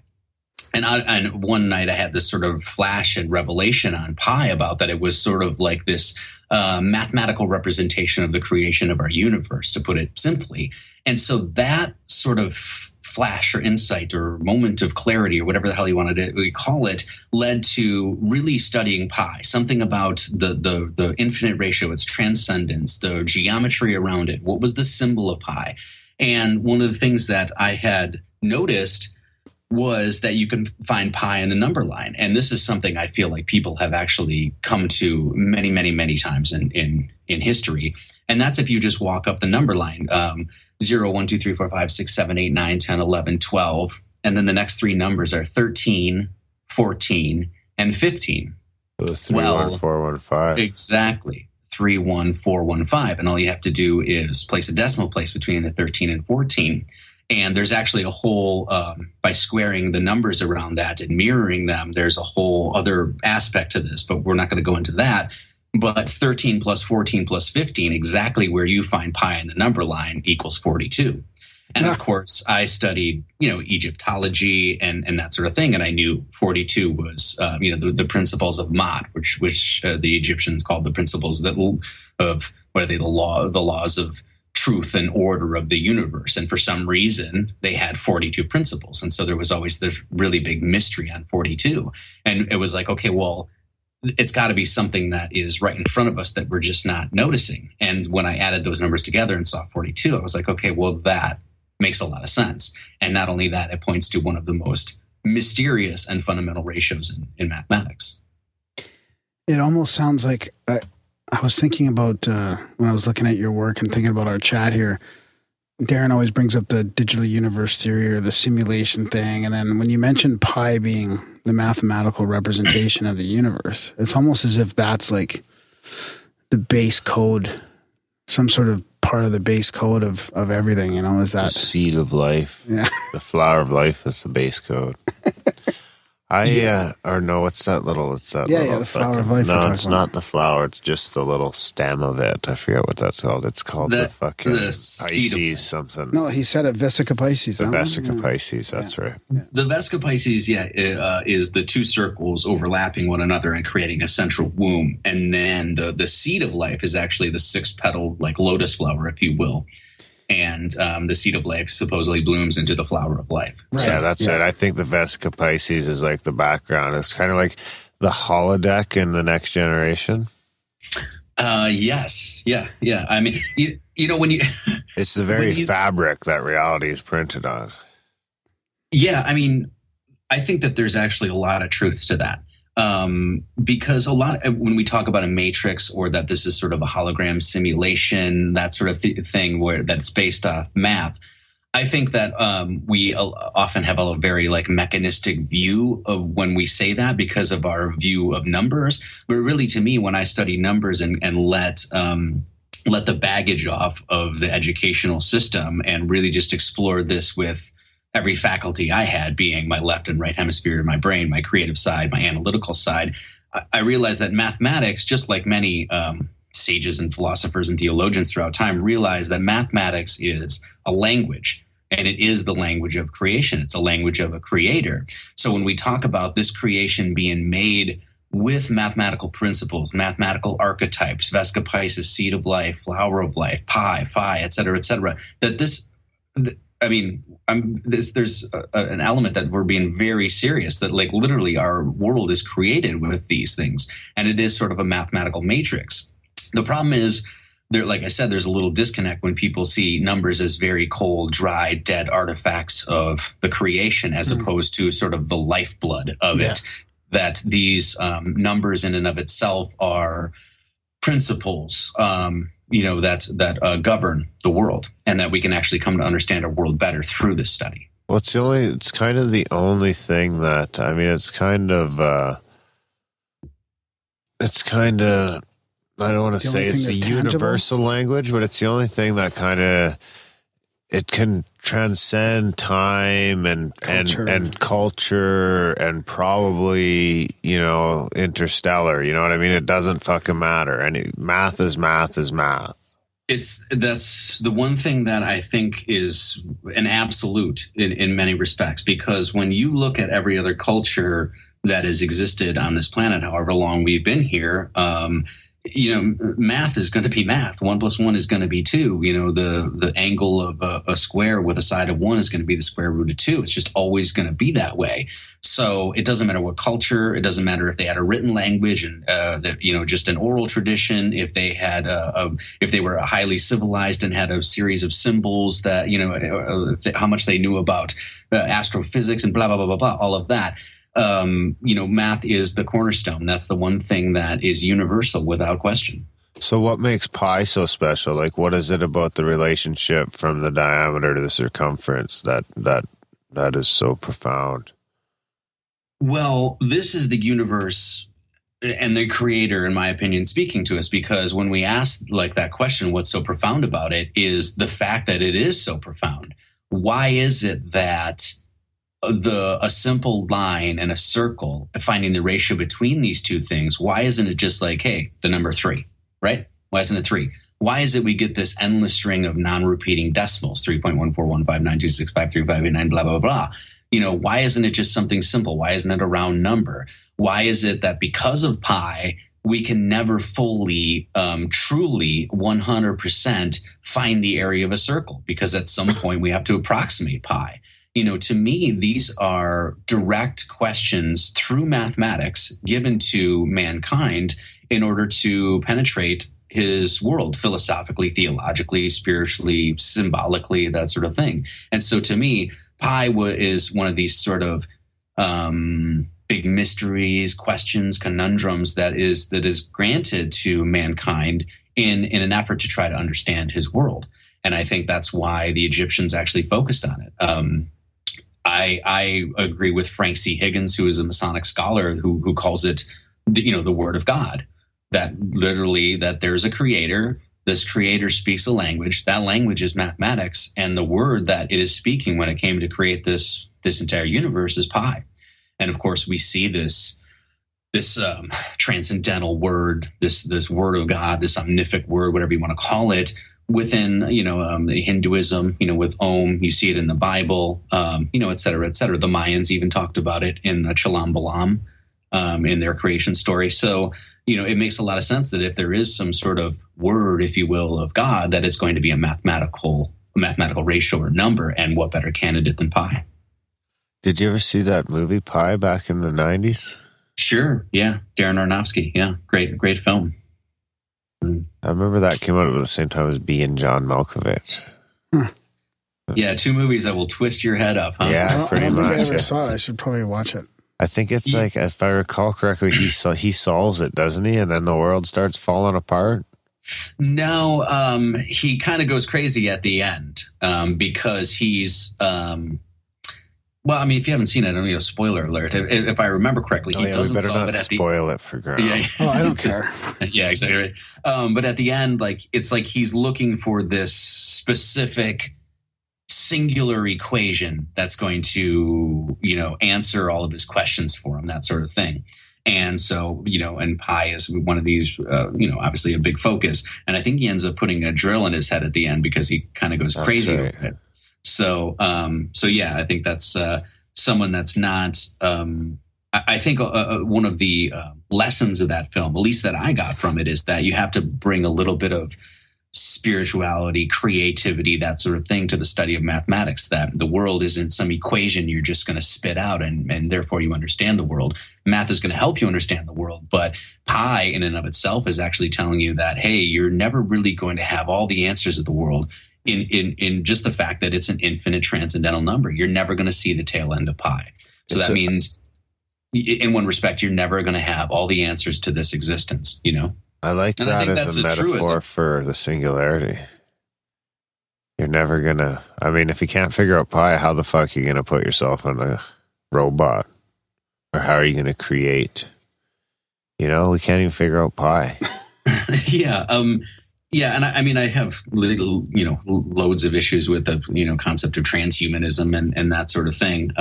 But yeah, I think that there's a deep philosophy and a theology behind pi, and one of those things is that I think not everybody, but there's a lot of truth seekers that want all of the answers of the world, and I think one of the things that you come to is in a open and honest and earnest study of the world and God and your experience and things like that, is that you're going to live and die and you're never going to have all of the answers, to this existence. And that's something that you just kind of have to live with and be and accept, because man is a limited creature with a limited time frame and limited abilities, I wonder if like quantum computing, I wonder if that'll figure out pi.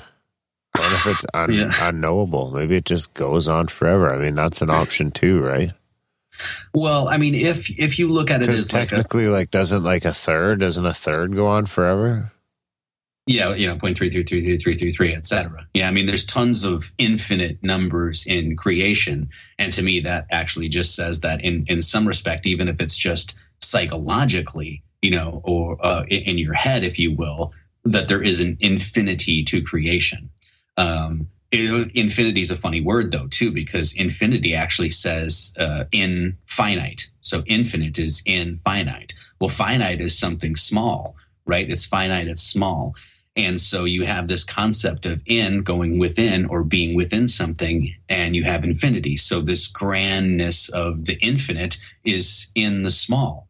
Well, when you look at fractals or the idea of a holographic universe, that the big is in the small and the small is in the large. A man is made in the image of God. Everything that's above is below. That sort of idea. Well, probing this philosophically, probing the math philosophically and the language, there's a lot of truth to that, I think. Huh. So how did you come across pi when you started your cipher and all that? When was the point when pi became really relevant? And then also I want you to think about, we're going to ask you about your synchronicity later on. So keep that in the back of your head if anything pops up. Sure. I think anyone that goes into this study with an open mind, is being the study of mathematics, numerology, sacred geometry, things like that, is obviously going to come to these fundamental ratios, being phi, being phyllotaxis, being pi. Why? Because they're cornerstones of the creation in and of itself. Anytime you go to find the area of a circle or do some trigonometry or things like that, you have to deal with these things. And so if you're going to, and I feel like anybody that, like I said, makes an earnest, probing of these subjects is going to end up coming to those things and saying, well, what is this? Why? We see phi within animals, we see it within plants, we see it within the human body, we see it in, all of these different things, the golden mean, golden ratio. A lot of people are hip to this through, the internet has spread sacred geometry. Fibonacci Fridays. Yeah, exactly. That sort of thing.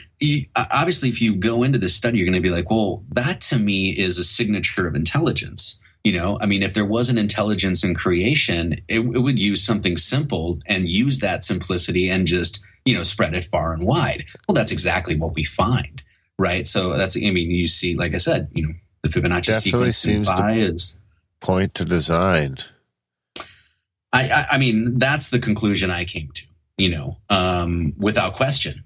And then obviously, phi is going to be important. And of course, pi is going to be important. So when I started looking at pi, I mean, one of the things that struck me right away is something we already just covered. Why is it that here, all you're doing is drawing a circle and a line and getting the ratio between these two? Why should it be infinite? What's going on there? So that made me focus a lot on pi. So that made me, I ended up splitting pi in half and looking at the decimals and then, adding up the decimals in 10 digits and then, 23 digits and 44, blah, blah, blah. And eventually just a constant study of the material, I think the natural intelligence of the creation sort of came out of it. And that's the only way I can really explain it. When that natural intelligence within the study in and of itself, within the study of math in and of itself, was kind of bounding out, that's when, I've always had synchronicities in my life. I think a lot of people have. Obviously, Carl Jung was a psychologist that really brought it out and saying, hey, man, people are having this all over the world. This is something that we should really focus on. When I was studying math and have continued to study math, of course, these things just pop out more and more and more and more. And there are things that are just unexplainable, and then if you have an analytical mind, you have to say, well, that's just apophenia. That's just pareidolia. That's just you putting things together and making meaning out of life where there is no meaning. And that is something that in a truly honest scientific pursuit, you have to put on the table as a consideration. But then when you have day after day, week after week, month after month, year after fucking year of these things, then you have to say, wait a minute. No, I'm having an emotional response to these things. There are things that are just happening that are just beyond, the patterns, nuts and bolts story and paradigm that we're being fed by modern science. And I think that is something that happens to a lot of people. I'm sure it's happened to you guys as well. Yeah, man, we talk about it on the show all the time too. It seems like a lot of our guests have had synchronicities play a part in their whole path, the change in their path. Like even the research that we talk to them about, like seems to start with some pretty crazy personal experiences or synchronicities. Mm-hmm. I mean, let me give you an example. The first podcast I ever did, it was a podcast called, what was it called? Serious Wonder by this guy, Gray Scott. And, he bought my book and he's like, hey, man, Scott. Gray. Wouldn't that be cool if that was his name? No, Gray was his first name, Gray Scott. And now he focuses a lot on like technology and transhumanism and that sort of thing. But before it was very philosophical and that sort of thing.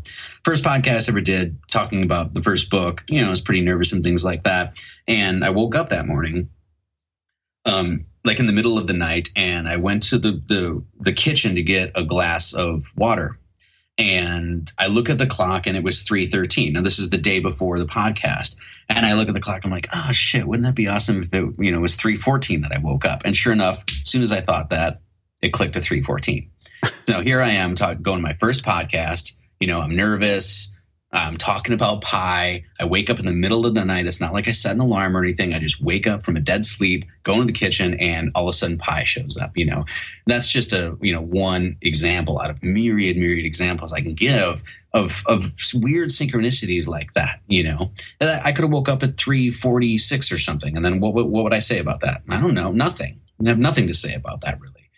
So it's things like that that really started to further my pursuit and say, hey, yeah, this is making sense. Yeah. Did you find that it sort of means that you might be on your path, or you're finding your passion or your way or something like that? Yeah, absolutely. Yeah. I mean, the purpose of my existence became very clear, and it's crystal clear now, I would say. Yeah. Even in this crazy mixed up world.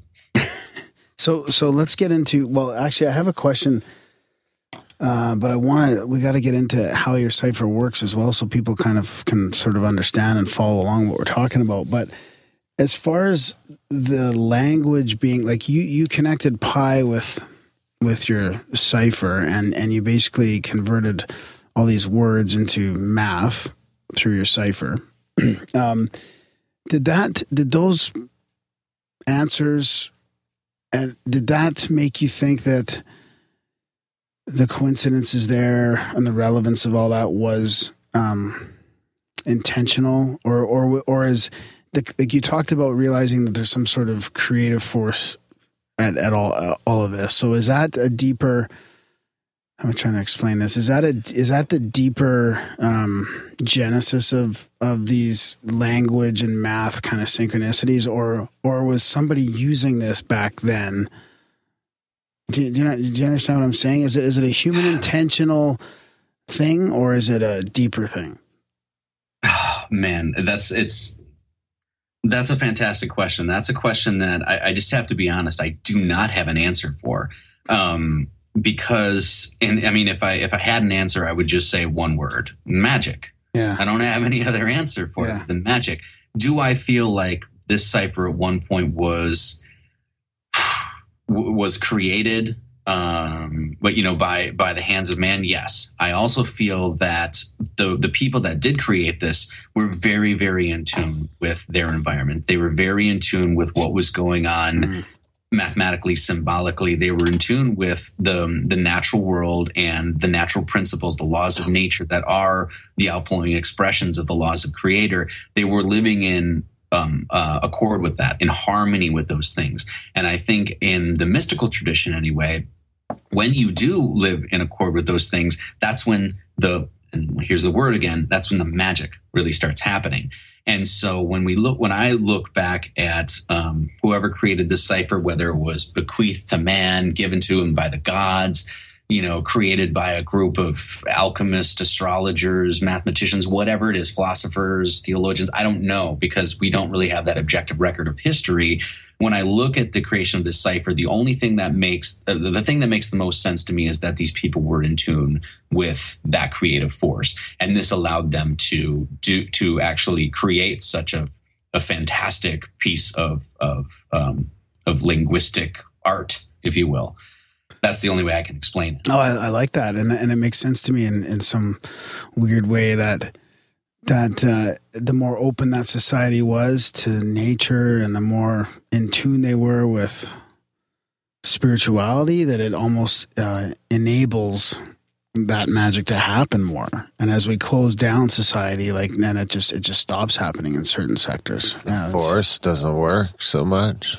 Exactly. The dark side comes around too much. Honestly, it's a great way to explain it. I mean, you could, let's just for the sake of this conversation, throw this cipher, the English language. Let's just throw it out the window here for what we're discussing. Right. When you look at the Native American cultures that lived for thousands of years, as far as we know, on this continent, North America, that being, they were obviously a very, very mystical culture, and they were obviously very in tune with their environment, whether they had to be just out of pure survival sake, or they just were because they understood God. They understood that great spirit, that great force.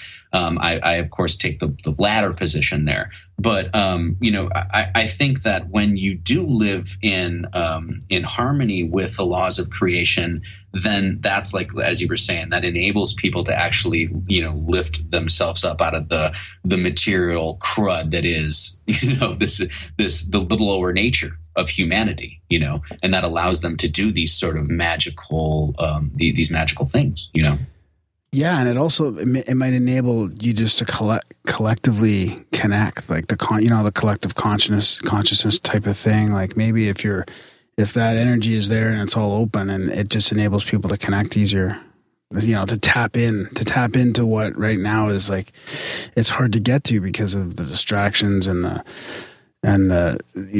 our conditioning and how we're brought up. So that's fascinating. So let's talk about the cipher then itself, and some of the things you found out.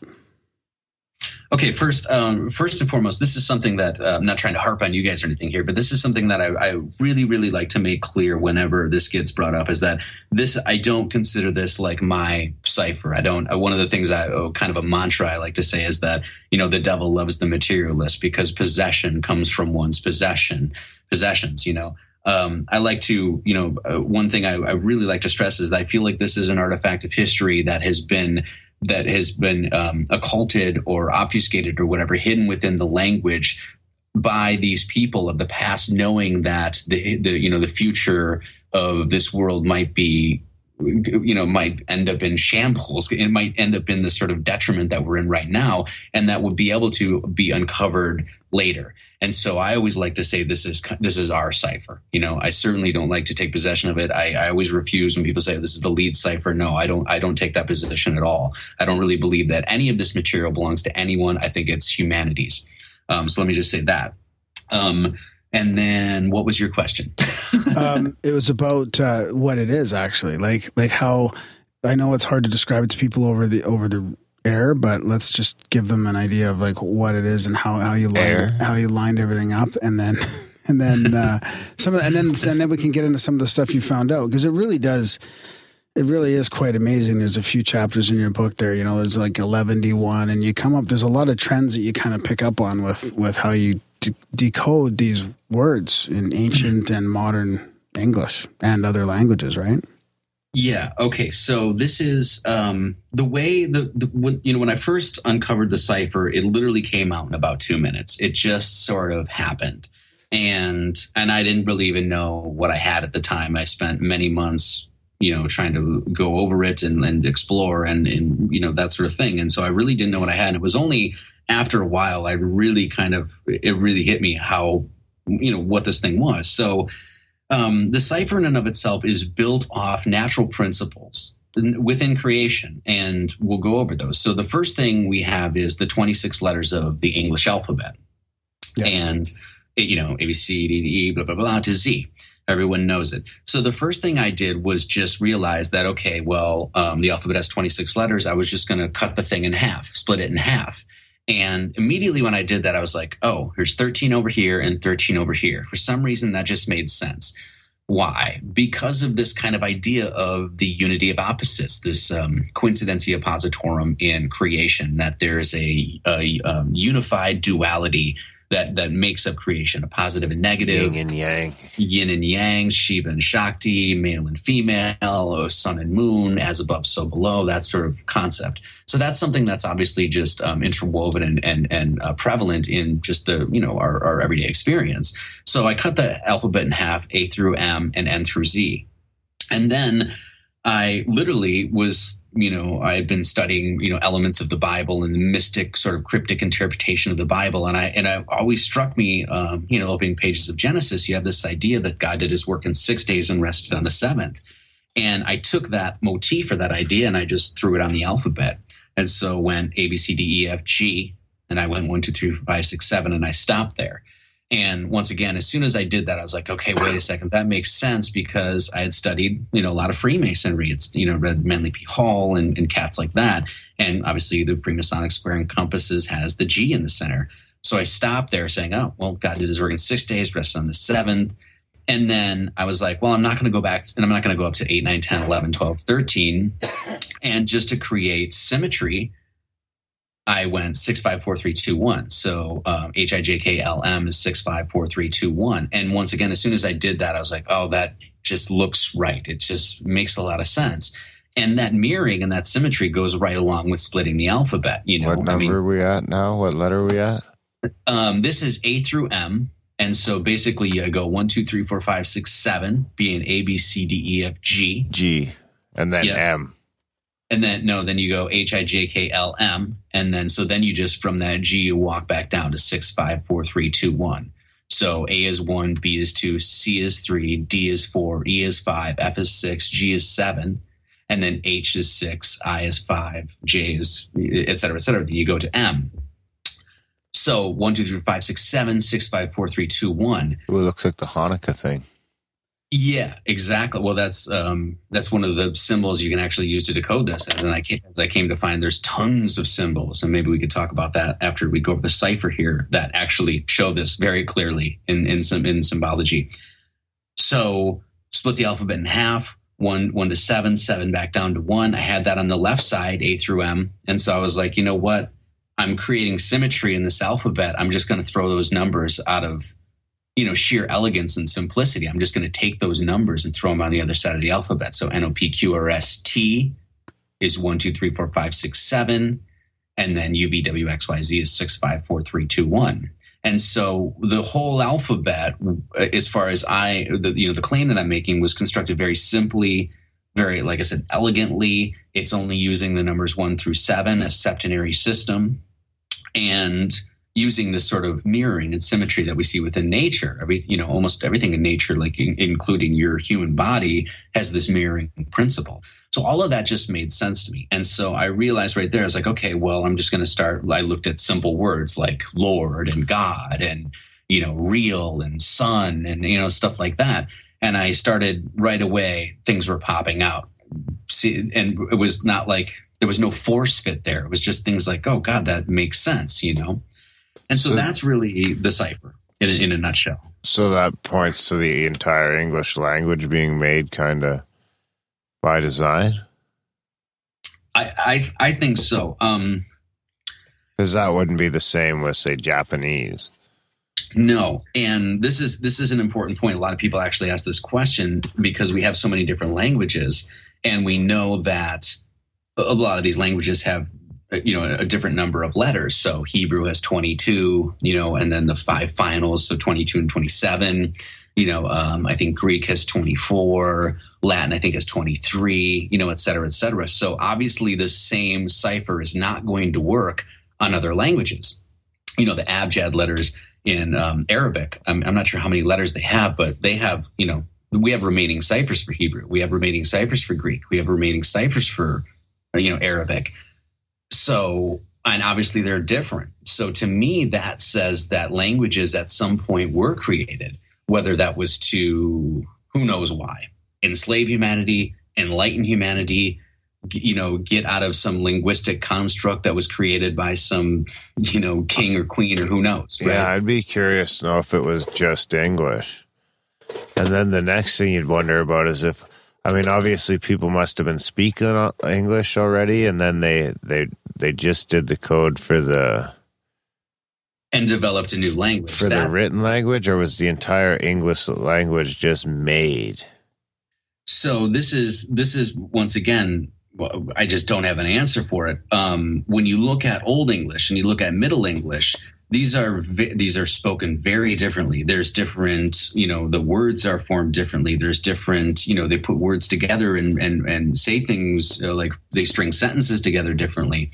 So when you look at the history of the English language, the modern English language that we're using right now, we can really tie it back to about, this is a rough time frame, but you're talking maybe mid 1500s, 1600s. Why? Well, at this time, you had the first English dictionaries being printed. I think the first was printed in like 1607 or something like that. You had the Bible translated from the original Greek, meticulously translated from the original Greek by King James and his supposedly 72 translators. So you had that going on at the time. And this was about 1611, 1617, somewhere around there. You also had, an enlightenment or a rebirth of science. Alchemy was huge at this time. Some of the greatest alchemists that have ever lived, Athanasius Kircher, Michael Mayer, you can go on and on about that, were happening, around this time. You also had the foundation of Freemasonry. Freemasonry is well known, the modern day, Freemasonry and the rituals and that sort of thing, the symbols, was pretty much established around the 1600s. And you also had one of the greatest literary figures of all time living at this time, being William Shakespeare, who even in modern academia will tell you that the Bible and William Shakespeare, which once again, this is right around the 1600s, created or gave us so much of the modern English language that we use today. So when I look at the history, when I look at a very exact mathematical construction of the English alphabet, to me, it really points to that. No, this was created at this time, and then there was a widespread adoption of this language by the people of Europe at the time, and it was based on, once again, mathematical fundamentals, mathematical constants, based on that sort of thing. So to me, that just makes the most amount of sense. Isn't that beyond the realm of fucking possibility for people at that time? No. I mean, to develop a whole language and then start learning it? No. I mean, this is the thing that people have said this before, but you have to understand. I mean, you know who Gene Roddenberry is, right? Yeah. Here's one man that created an entire language called Klingon. And if you go to a Star Trek convention, you will have people conversing only in Klingon. So here's one dude, literally in our time, that created an entire language that people speak today. Now, if you had a congregation of people within, even with, I'm speculating here, of course, but even within a couple 100 miles, that all of a sudden this is created and all of a sudden adopted by a lot of people, that's really not that far-fetched at all. Think about how quick people learn to use cell phones. Think about how quick people learn to use the computer. If people are hungry and people want to adopt a new language for whatever reason that is, once again, we can speculate on that, then they're going to learn it very quick. And we also see that languages are, as far as I see, even though there is an evolution of language, new words are formed, different dialects are created, that sort of thing. Language in and of itself, alphabets in and of itself, seem to be fully formed, and actually last for thousands and hundreds of years, hundreds and thousands of years, English being one of them, Yeah, I guess it's not that far-fetched when you consider it done the same thing with calendars and, it's like the Freemasons had all those even secret, there's like shit built into the units of measurement, like the mile and the yard and all that stuff. I guess. Think about, exactly. So when you think about, we should start a language. We should. We'll call it the Grimerican. Yeah. Who wants to start? Don't look to me. I ain't that smart. So, how many letters? We'll have 33 letters. Exactly. 33 letters. I was just about to say with Masonry, when you just said about encoding things, within measurements and things, when you look at the 32 and 33 degrees of Scottish Rite Masonry, 32 isn't a very important number. Adding 1 through 32. So just using simple arithmetic and walking up a number line, being adding 1 plus 2 plus 3 plus 4, etc., all the way to 32, you get the number 528. Well, this is a multiple of 10 would give you 5,280, which is the number of feet in a mile. So, isn't that half a megabyte? Yeah, right. Yeah, 528. Yeah. Huh. What is happening? What are you doing? Hello? No, sorry, not you, Marty. Oh, yeah, there was some feedback there or something? Oh, I had one of your YouTube channels on there and it popped onto the TV. Sorry about that. Oh, no worries. So, yeah, as I was saying, adding 1 through 32 gives you, 528. Multiply that by 10 and you have the number of feet in an English mile. And you say, well, where did the English mile come from? Well, I mean, you could say it's somebody just made it up. It was based off some king's foot or something like that. Yeah. Or you could just add, and obviously the number 32 and 33 are something that transcend Masonry. I don't know how many people, they look at, like my website is martyleeds33.com. They see a number and they assume, that it has something to do directly with the Illuminati or something. It's like, no, we're just talking about math here, man. I mean, Jesus lived to 33 years. Does that mean that Jesus was part of the Illuminati and like to drink goat's blood or something? It's like that sort of thing. It's really kind of silly when you bring a rational mind to it, So what were some of the big revelations then when you started to use this cipher in some of the more important texts or terms? Okay, so one of the ones that struck me right away is, and this is, or how do you like to start to describe this to people? I guess I don't need an answer to that specific question, but like you can say it how whatever order you want. Yeah, I mean, when going to explain this to people, it kind of depends on how much they're willing to listen, how much patience they have, and how much they're willing to learn themselves. You know. Explaining the cipher in and of itself is, I mean, we could talk for 2 hours just on the construction of the cipher, why the number 7 is important, why, that sort of thing, before we even put any numbers to any letters of any words, and so really it's kind of just how deep you want to go into the subject. When I try to explain is like tersely to people and try to give them some meat to grab, to chew on, where they'll go forward with it, is simple things like when you look at, for instance, the Holy Bible. The Holy Bible gives two specific names of God, and those being Lord and God. Well, Lord in the cipher is Lord, which is 2254. This equals 13. Very superstitious, unlucky number. And then God, you have 724. God is 724. Well, this equals 13. Mm-hmm. So you have the two names, Lord and God, in the Bible, and you add those up, being Lord God, which is this sort of, Yahweh kind of figure. You have Lord God being 26. Well, there's 26 letters of the English alphabet, and we split the alphabet in 13 and 13.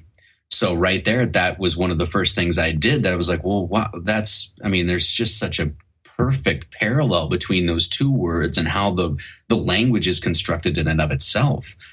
And once again, reminding you that the Bible was translated at this time as well. So if there was a group of people that were creating the alphabet, constructing this particular cipher, and also translating the Bible, they were obviously going to encode these sorts of things within the mathematical text, the mathematical, the construction of the Bible, So Lord God equals 26 letters of the English alphabet, 13 and 13. Pretty beautiful to me. Interesting thing is that then you can go right to Hebrew and see that the Tetragrammaton, which is the holy name of God in the Hebrew, is He Vav He Yad. A lot of times it's read backwards or whatever, but this is 510, 56. And I think I got those numbers mixed up, but it's 510, 56. This equals 26. So the Tetragrammaton in Hebrew, holy name of God equals 26. You go to English, it equals 26, and there's 26 letters in the English alphabet.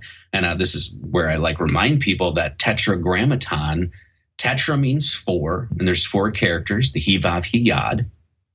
And then He is 5, Vav is 6, He is 5, Yad is 10. I'll clarify that. 26. Tetra means 4, so the 4 characters. And then grammaton is what's the word grammar? That's where we get the word grammar. So you have this idea of this holy name of God, and it seems to be stuck in the language. And so and then of course we talked earlier about the fact that this God character, this great spirit, or whatever you want to call it, is using mathematics as his language. Well, then we should probably find it somewhere in our language and in the math. Interesting. Yeah. Very. So did you stick with some of the religious texts for a while there? I always had I can't say always, but I don't know. It just like I said, in my mid 20s when I was, before that I had really focused on science and I stayed away from religions. And because it was just, I could never wrap my head around religions. And then I read this fantastic book, and it's called A History of God, and it's by Karen Armstrong, I believe is her name. And it's basically this book that goes through the history of God, what, native cultures thought, what, Islam thinks, and, Christianity and stuff like that. And it gave me this completely different perspective about, it really kind of drew away from this sort of literalist view of God that so many people have. It's just some bearded guy in the sky kind of thing. And so that really really piqued my interest in studying theology. And so then I went and I looked, and one of the things that I did find, especially after uncovering the cipher, was that it was, I mean, and I understood this before that, but it really, like I said, it drove my interest more, was that so many of these texts, being the Quran, the Holy Bible, especially the Quran, the Holy Bible, were very clearly written mathematically, that there was a mathematical cipher behind these languages and that these holy books were written mathematically. And this is something that's very, very strong in when you look in a deep mystical Kabbalistic, especially Kabbalistic study, that there's no question there. And so to me, it was like, okay, well, if the English language was translated, if the Holy Bible was translated by King James into English, well, then of course there was going to be math behind it as well. And that's what, personally what I found, so in one way, not even in one way, the one of the major claims that I'm trying to make is that, hey, we can deconstruct the Holy Bible, the English translation of the King James Holy Bible now mathematically, because this cipher is actually cryptically encoded within the book itself. Wow. So do you think that'll happen? Will somebody do that, or have you done that? Well, I mean, it takes whoever did it. I mean, this always points to me. It shows how absolutely brilliant our ancestors were, and I think this is something that I know you guys have explored on this show.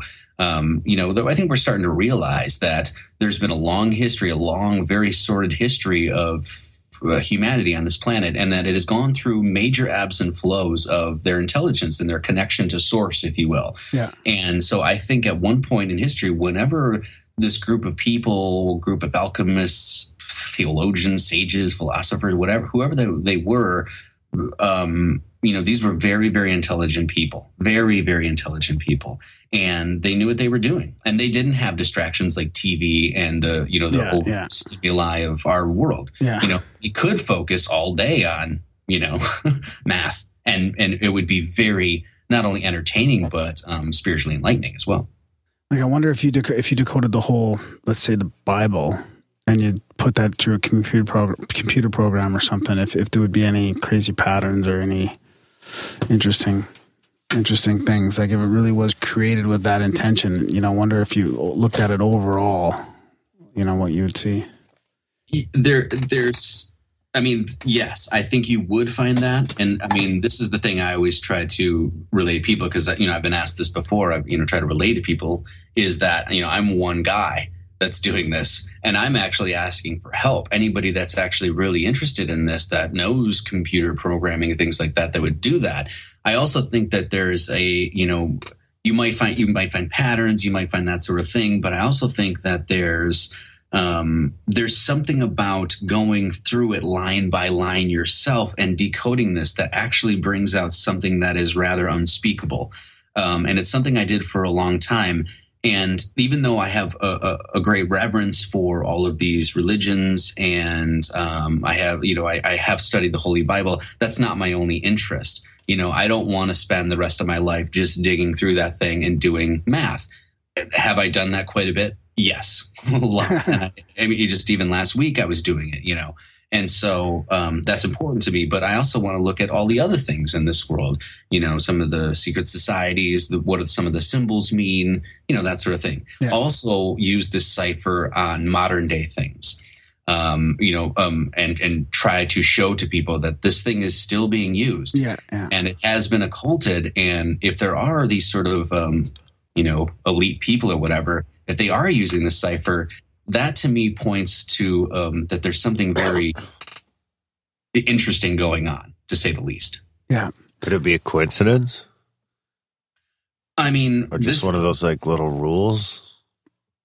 This is where, I did the Sync Summit a few years back with the guys at the Sync Book Press there.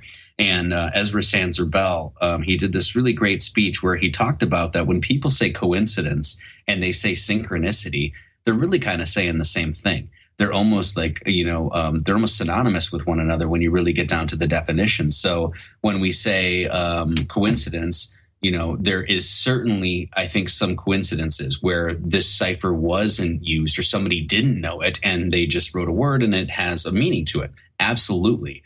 I would also say that there are things that I personally found within governments of the world, things like that, that I don't think that they're a coincidence at all. I think they're absolutely 100% calculated and, purposely done, I wonder, it'd be interesting if you could get in touch with someone if they tried it with any different languages. Like if it's in English, like English and French have always been kind of back and forth. I wonder if there's any weird things with the French language. Interestingly enough, does French use the same letters? Yeah. Yes, they do. Yeah, and that's one thing I'm writing about in this next book. And one thing I had found out on the tour, one thing that I had elaborated on, the main thing that I had elaborated on in the speech, I found out that not the exact same mathematics, but the sum of what I was discussing in the French language was the exact same thing.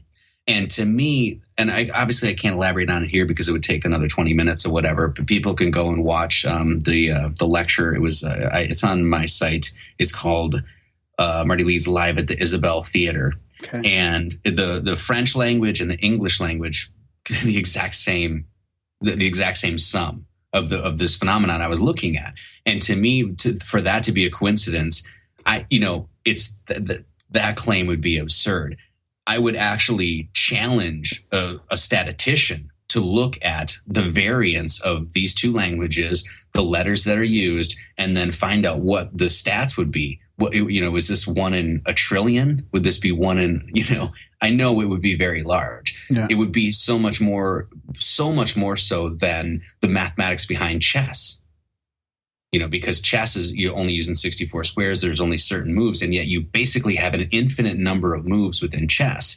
Well, this goes even further and says, not only do you have not infinite, but a certain amount of letters with particular numbers, but you have these letters put together in words in different languages, and yet you still get the same sum. Like I said, I'm not a statistician, but I would love to see somebody that could actually put this into a computer program and get the actual, the chances of this happening, I think, are astronomical, So when you decoded some of let's say the Bible, for example, you would add up the words, and then you would add up the sentences as well, and then the paragraphs and the pages, or how far would you go with that? Because there's a lot of interesting sentences and phrases that equal 111. Like you've got that chapter called the 11-1, which is pretty incredible. Yeah, there's the one when we talk about giving people some meat to chew on kind of thing to start this, the first one that I found was just unbelievable was Genesis 1:1. In the beginning, God created the heaven and the earth. When you put the number one, this has 44 letters. So 44 letters, which is 44 divided by 14 is pi. It's a rough approximation of pi being 3.142.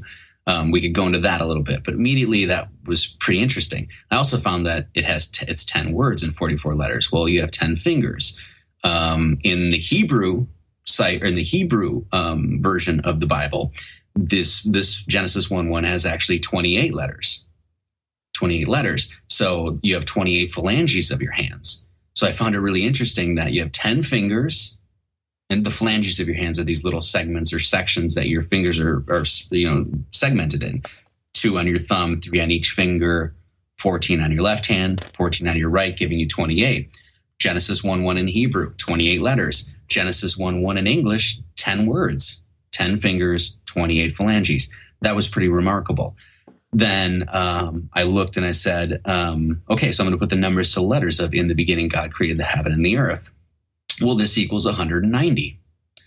And I was like, okay, well, we could look at that. The lines, faces, and points of all 5 of the Platonic solids equal 190. So it's like 14, 26, 26, and I think 62 and 62, I want to say, or something like that. I can't remember right off the top of my head. But these being, dodecahedron, octahedron, et cetera, et cetera. Cube, yeah. The cube, et cetera. Most people know those. So 190, I was like, okay, well, that's, 190 there, 190 there. And so I was like, okay, well, pi obviously has a lot to do with this. There's 10 words in the English language. 10 words in that first verse, excuse me. And so I was like, well, I'm just going to go to the first 10 digits of pi, and I'm going to add them up. So those 10 digits, just as you would speak them, would be 3.14159 2653. Added those up, equals 190. So I'm like, okay, Genesis 1:1 equals 190. It's 10 words. You look at 10 digits of pi, it equals 190. The 5 platonic solids equal 190. When you actually look at this, the exact geometry to create these solids, which have been known since, how long, who even knows? If somebody was going to, encode this, the only thing I could think of was how absolutely brilliant it would be to encode these fundamentals of geometry, fundamentals of pi, et cetera, et cetera. It just made a lot of sense to me. And then once again, I kept going back to this thing that we just talked about. What would the chances of all that coming together be, statistically? Once again, astronomical. I mean, I think if you were going to argue that this is all just chance or coincidence, you wouldn't have a lot of ground to argue, in my opinion, I like the 111 because the 111 is an important number to a lot of people. And is it? Yeah, it's the Isn't one. it 108? Well, that too. Well, this is the interesting thing too, is that when you get in the study of numbers, there's numbers that pop up that you'll see again and again. And people, even if you don't study math or you have no relationship to any of this stuff, gematria, numerology, that sort of thing, people will tell you, oh, I see 1111 all the time. I see 222 all the time. 333. People wake up, they call it the witching hour, but tons of people wake up at that time. And it's a regular phenomenon. Even university level academic mathematicians will tell you that the number 47 pops up a whole lot. So there are sort of these, once again, when we look at the study of mathematics as this sort of language of creator, and if the creator wanted to sort of give you signposts, cairns on your path up the holy mountain, if you will, numbers are these great ways to do it. One of them is certainly 111. One of them is certainly 108. 47, 33, 3, et cetera, et cetera. And like I said, if you don't even study math, a lot of people will tell you about numbers they see all the time. So, 111 is a really important one. And God said, let there be light. Genesis 1:3 equals 111. So here you have this creation of literally the universe, God speaking light, if you will, into the universe and creating this entire thing, metaphorically, literally, I don't know. And then all of a sudden you do the math to it and it's 111. Well, this all-encompassing force that has interwove itself throughout every aspect of creation was given terms: omnipotent, omniscient, and omnipresent. Add up those using this cipher, you get 111. What is 111? It's 111. It's 3 becoming 1. It's those 3 letters, three numbers being 111, coming together to create a holy trinity, if you will. The Father, the Son, and the Holy Spirit. Yeah. Shiva, Brahman, and Vishnu in Hinduism, Isis, Osiris, Horus in Egypt, Odin, Freya, and Thor in the Norse mythology. The Holy Trinity is celebrated worldwide. How does that relate into cosmology then? When you look at cosmology, the ology being the logic and cosmos, right? So there's a logic to the cosmos. Well, we experience that logic every single day. We experience the Holy Trinity every single moment of creation. What's happening in the present moment? The past, the present, and the future are merging into one movement. Time itself is one continuous movement. And it's the present, but now that present was just the past, and then the future's ahead, but the future's now the present. Now the present that I just said is now the past. You see what I'm saying? So that Holy Trinity of the past, present, and future, which is beautifully mythologized in the Shiva, Brahman, and Vishnu. Shiva, the destroyer. What's the past? It's the destroyer. It's, et cetera, et cetera. You have that Holy Trinity happening all the time. And that's just simply man understanding that he is plopped into this ever-moving fluidity of time, So that's, to me, when you look at the Holy Trinity, you can put all these religious archetypes on it. You can put all these meanings to it. But when you just look at how you navigate through time, it's a perfect representation of 3 becoming 1. When does numerology play into it, do you think? Like, if I look at cosmology, it's 27. cosmology, Darren, to answer your question as well, is 27. What? In the cipher, it's 27, and then 2 plus 7 is 9. So in numerology, that's 9. And that's like in all the sacred geometry. Well, I was trying to tie it in with Matheson's. With so not with cosmology. Matheson. You mean like more astrology, I guess. No, astrotheology. Astrotheology. Because he basically says the Bible is a big allegory for star constellations.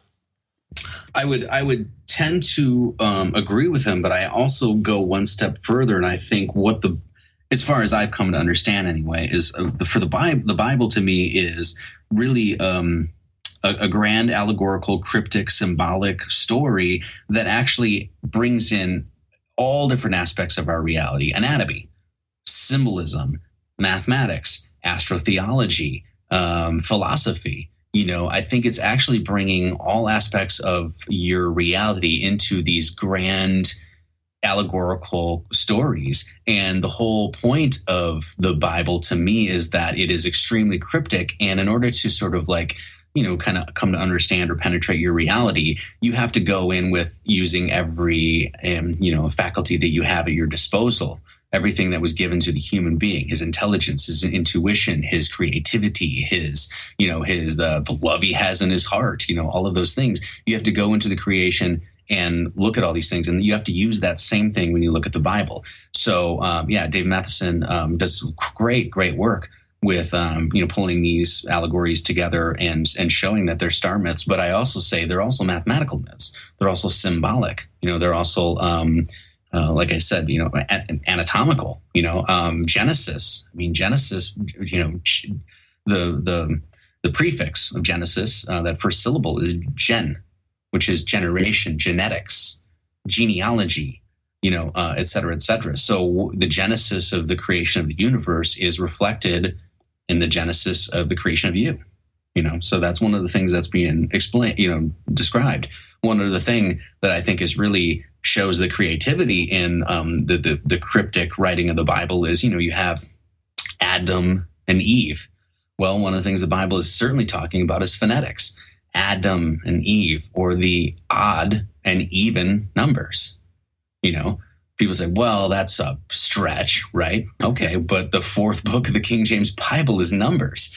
So I don't know, I think when we actually go and look at the Bible with these sort of eyes, there's so much more there that we have yet to gain from looking at it this way, Huh. So what about other texts that you found that are strange like this? The one thing that the reason I focused on the Bible almost exclusively when trying to deconstruct mathematically what's in the text, the reason I focused on the Bible is because I knew that it was translated into English. So therefore I knew that this book, at least in my opinion, from my investigation, that this book was encoded. And it was encoded with the cipher, and it was encoded when it was translated into English. When I look at English translations of the Quran, or if I look at English translations of, the De Dao Ching or something like that, I can't know for sure if it was encoded with the cipher, or if somebody just went along and they tried to do their best to, decode it or translate it to, the best of their ability and that sort of thing. So I try to shy away from that a little bit because I don't want to, I don't know, what I mean? But from my own investigation, the Bible was. And so that's why I focused on that. I'm trying to think of like modern sort of secrets or occulted texts. And I wonder what the Georgia Guidestones would come up with if you decoded that. I did that once. I started decoding it, and then basically there was so many other things I was doing at the time that I ended up steering away from it. But it is one thing I always wanted to go back to because I do feel that was encoded. I don't know. The Masons for sure. Yeah, it's the damn Masons. So, actually, don't say that. Randall Carlson get upset. Yeah, we've had a lot of Masons on the show. Yeah.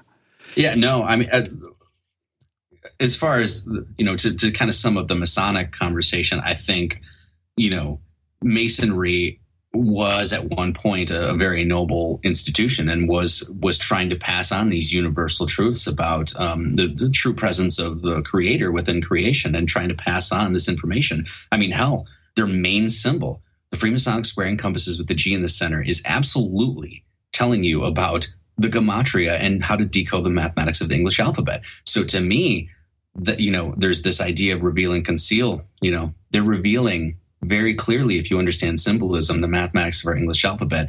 And I've garnered so much positivity from this study that I can't look at Masonry and say, oh, it was just all a bunch of Satanists or stuff.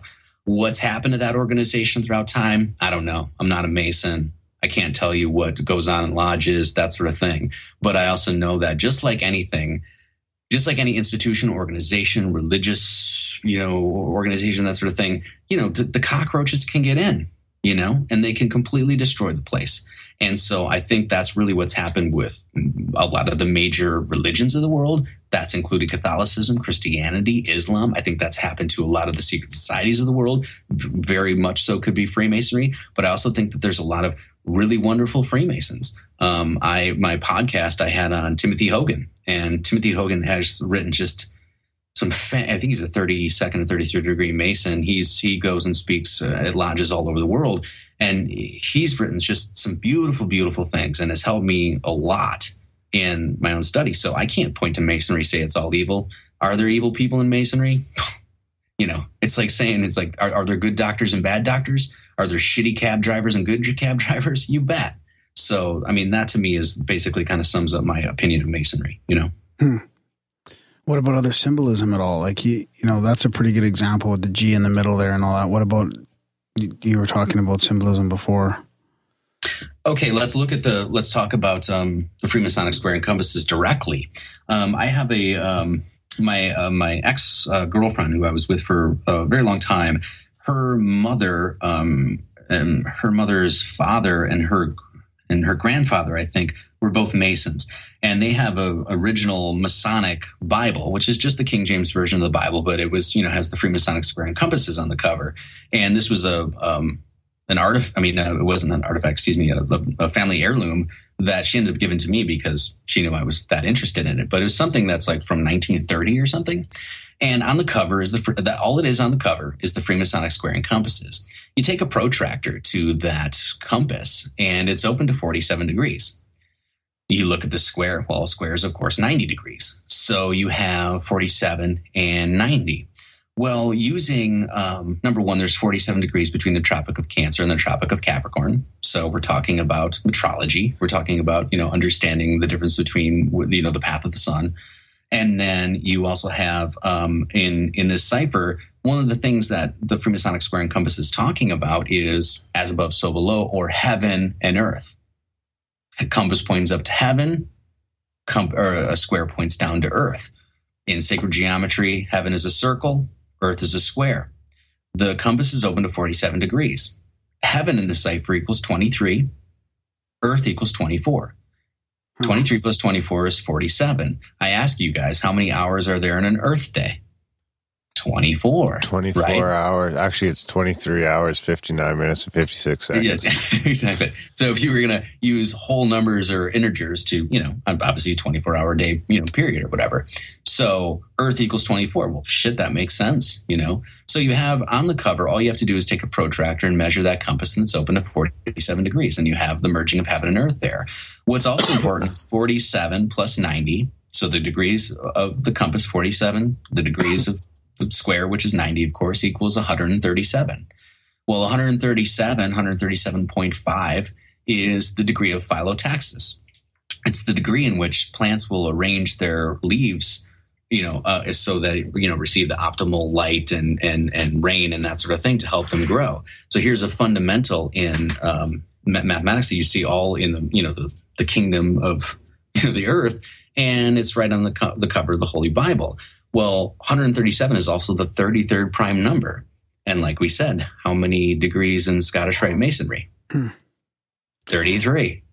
So it's before you even open the cover, you know, the Holy Bible, you have just a smorgasbord of information in a single symbol. And mind you, there's the G on the cover there.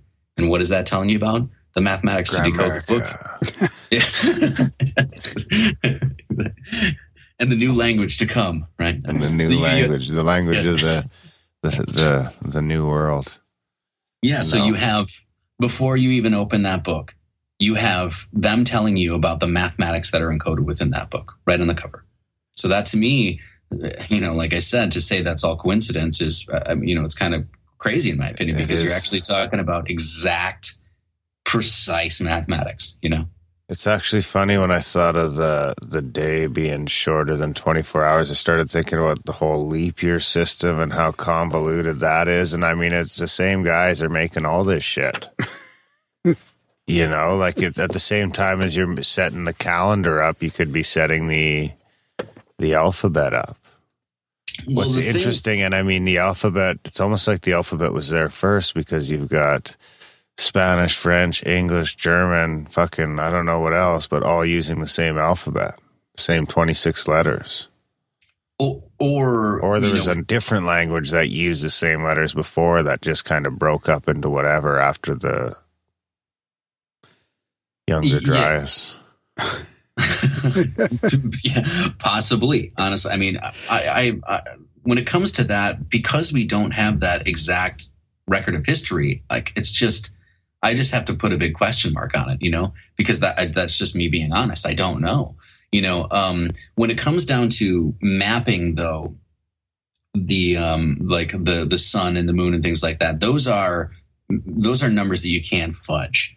You know what I'm saying? Like, there is 365.24 days of the solar year. Anyone can map that. You know what I mean? There are 29.53 days in a synodic lunar month. Anyone can map that. So if you see those numbers that are just inherent within creation, given to us by, the creator itself, and then you find those numbers within the language, you can actually see very clearly that people understood it. They understood it very well. And then they thought it was so important that they had to encode it within the language. Oh, yeah. Yeah, that's interesting. And that said, I actually have to get going here. Somebody just showed up. Oh, yeah. So. No Thanks for coming on the show. Come back. We'll have you back again down the road. Okay. I really appreciate it. I hate to cut it short or anything. Yeah, but, no, we'll have you on again, Marty. And if you're ever up in the area, whatever, you come by the studio for a chat. I will. I'd love to. Yeah. Yeah. Yeah, man, it's great. Well, I'm going to link to everything in the show notes as well. And we'll send you a link when it comes out. Okay, cool. I appreciate it, guys. This has been a lot of fun. Yeah, no problem, buddy. Thanks for all the hard work there. All right. Thanks, man. Okay. All right. Peace. Bye. Ciao. That was our chat with Marty Leeds. What'd you think, buddy? Yeah, it's pretty deep, some of it, man. I want to sort of get some of it's hard to follow, but when I started thinking about the fact that the Bible was only really recently translated into English, that had eluded me at first. But once you start taking that into account, it really, why not? Yeah. It was probably only 500 years ago or 400 years ago that the Bible was put into English. So you could have fudged words wherever you wanted to make it, you know what I mean? You could have made it fit the cipher. And still got the point across. Yeah, I like it. I like looking at it the other way, where there's a bunch of sacred numbers from sacred geometry or whatever that mean something, and then they encode that into there. Yeah. I don't know what the purpose would be, really, but I don't think anyone does. I think they got the fucking letters. Like I say, I think the letters are from civilization before. When you think about all the different languages using the same ones, what other explanation could there be? Adoption from, like evolution from... One had first, and then someone just took the alphabet, but not the language. Yeah, that is kind of weird. Someone knows. We should have someone on the show that just talks about language. Really? A linguist. Yeah? A cunning linguist. Sure. Anyways, that's good. Thanks, Marty, for coming on. That was absolutely. Yeah. Teaching us about the number fuckery. And another personal awakening and stuff. I did our names while we were doing that. No, I don't want to know. What's my number? You don't want to know? I'm Graham and Dunlop, 2118 for 39. And you're 2129 for 50. And there you have it. Speaking of number fuckery, head over to grimerica.ca/support. And there's all sorts of little secret symbol numbers there you can pick from for your monthly donation. And if you have a weird number that's not there, you can let me know and I'll send it to you. I'll send you a custom number. That's nice. Mighty nice of you. Yeah. Did you set up that guy's email account that wanted an email account? Oh, jeez. Send me a reminder. Sorry for that guy that's waiting for his email address. I keep meaning to get it only takes like 10 minutes too. That's the worst part. I need to get a list going and just do it. Yeah. It's been a hectic month. Yeah, I know. Yeah, we'll get caught up on that stuff. Yeah. I'm behind on a few things like that too. If people have emailed me and I haven't responded, I'm planning on it or I've lost it. Yeah. Getting mixed up. So yeah, guys, check out the website. You can leave a message there. You can send your cash. You can send a postcard. You can spamgram. Leave voicemail. All kinds of ways to participate, help the show. Yeah, but most of all, tell your friends about this motherfucker. All right, guys. Thanks for listening, and we will see you next week. Subtract the light, subtract the heart, add in the pain, put me in the dark. Yeah, now give me a couple problems, add in a pad and a pen so I can solve them. Now add a little hate, add a little pressure, let's see what we can make. Now add back in the heart, brought with the confidence, thought made for the art. It's the product of that environment. Styles elevators to firemen. Don't try, bitch. Too fly, class 5, rapping with the flow. Tongue toad, stack 9s. Yeah, I had to let them know. I've been laying down a dynamite. Know we about to blow. Feel like I got the green light. Yeah, I knew we had to go. Lames doing all the shit I ain't ever do. Game takes balls. Got mine dragging like I'm Goku. Do the math, little homie. Yeah, do the math. Screw the odds. We're exactly where we should be at. Do the math. Yeah, do the math. We're doing better than we ever have. Add the highs, subtract the lows, we finally on, so on we go. Add the highs, subtract the lows, we finally on, so on we go. Say my flow's average, what the fuck you mean? Miscalculated your equation, can't divide the team. Now we only multiply, said I had a dream to live, but really who the fuck was I? A kid from the middle of nowhere, said I'm gonna be someone, they told me not to go there. What you think is gonna happen? Think you really gonna go and make a future out of rapping? Yeah, and I did it with a passion. Like all the loves of my life, 100, no distractions. Made a racket in the game, ballin' with no backspin. You can call me Bronson, I'm ready for action. Killing rappers twice, eating ghosts like I'm Pac-Man. My career's a joke, why am I the one laughing? Cause maybe you didn't get it, skinny motherfucker, but I know they all see me flexing. Do the math, little homie, yeah, do the math. Screw the odds, we're exactly where we should be at. Do the math, yeah, do the math. We're doing better than we ever have. Add the highs, subtract the lows, we finally on, so on we go. Add the highs, subtract the lows, we finally on, so on we go. Cause the team been making moves like U-Hauls, pulling more weight than I ever seen you haul. Fuck the world that be tripping off a salary, but I'll be living off of what I love and here for hourlies. Real shit, real spit, real work, add it up. Real sick, real kids, yeah, what you get is us. And we ain't ever changing, take a shot of reality. I got dreams to chase with, no days off. They say I go in sick, made for this shit, and I ain't about to go and pull a Benedict. Most people would break the chair the way that I've been rocking it. Blowing up, putting kerosene on my cigarette.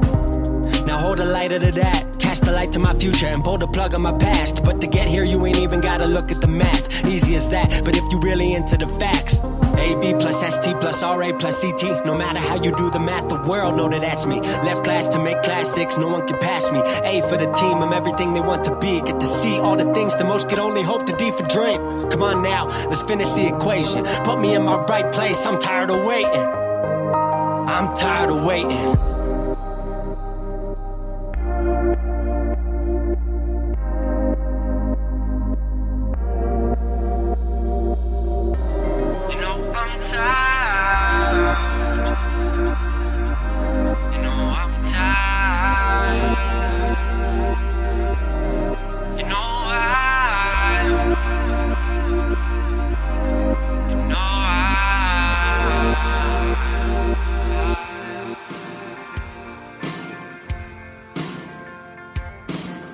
Good score for my synchronicity. If Graham reads it out, then Darren might give it to me. Hey, don't you please read it low, yeah, yeah.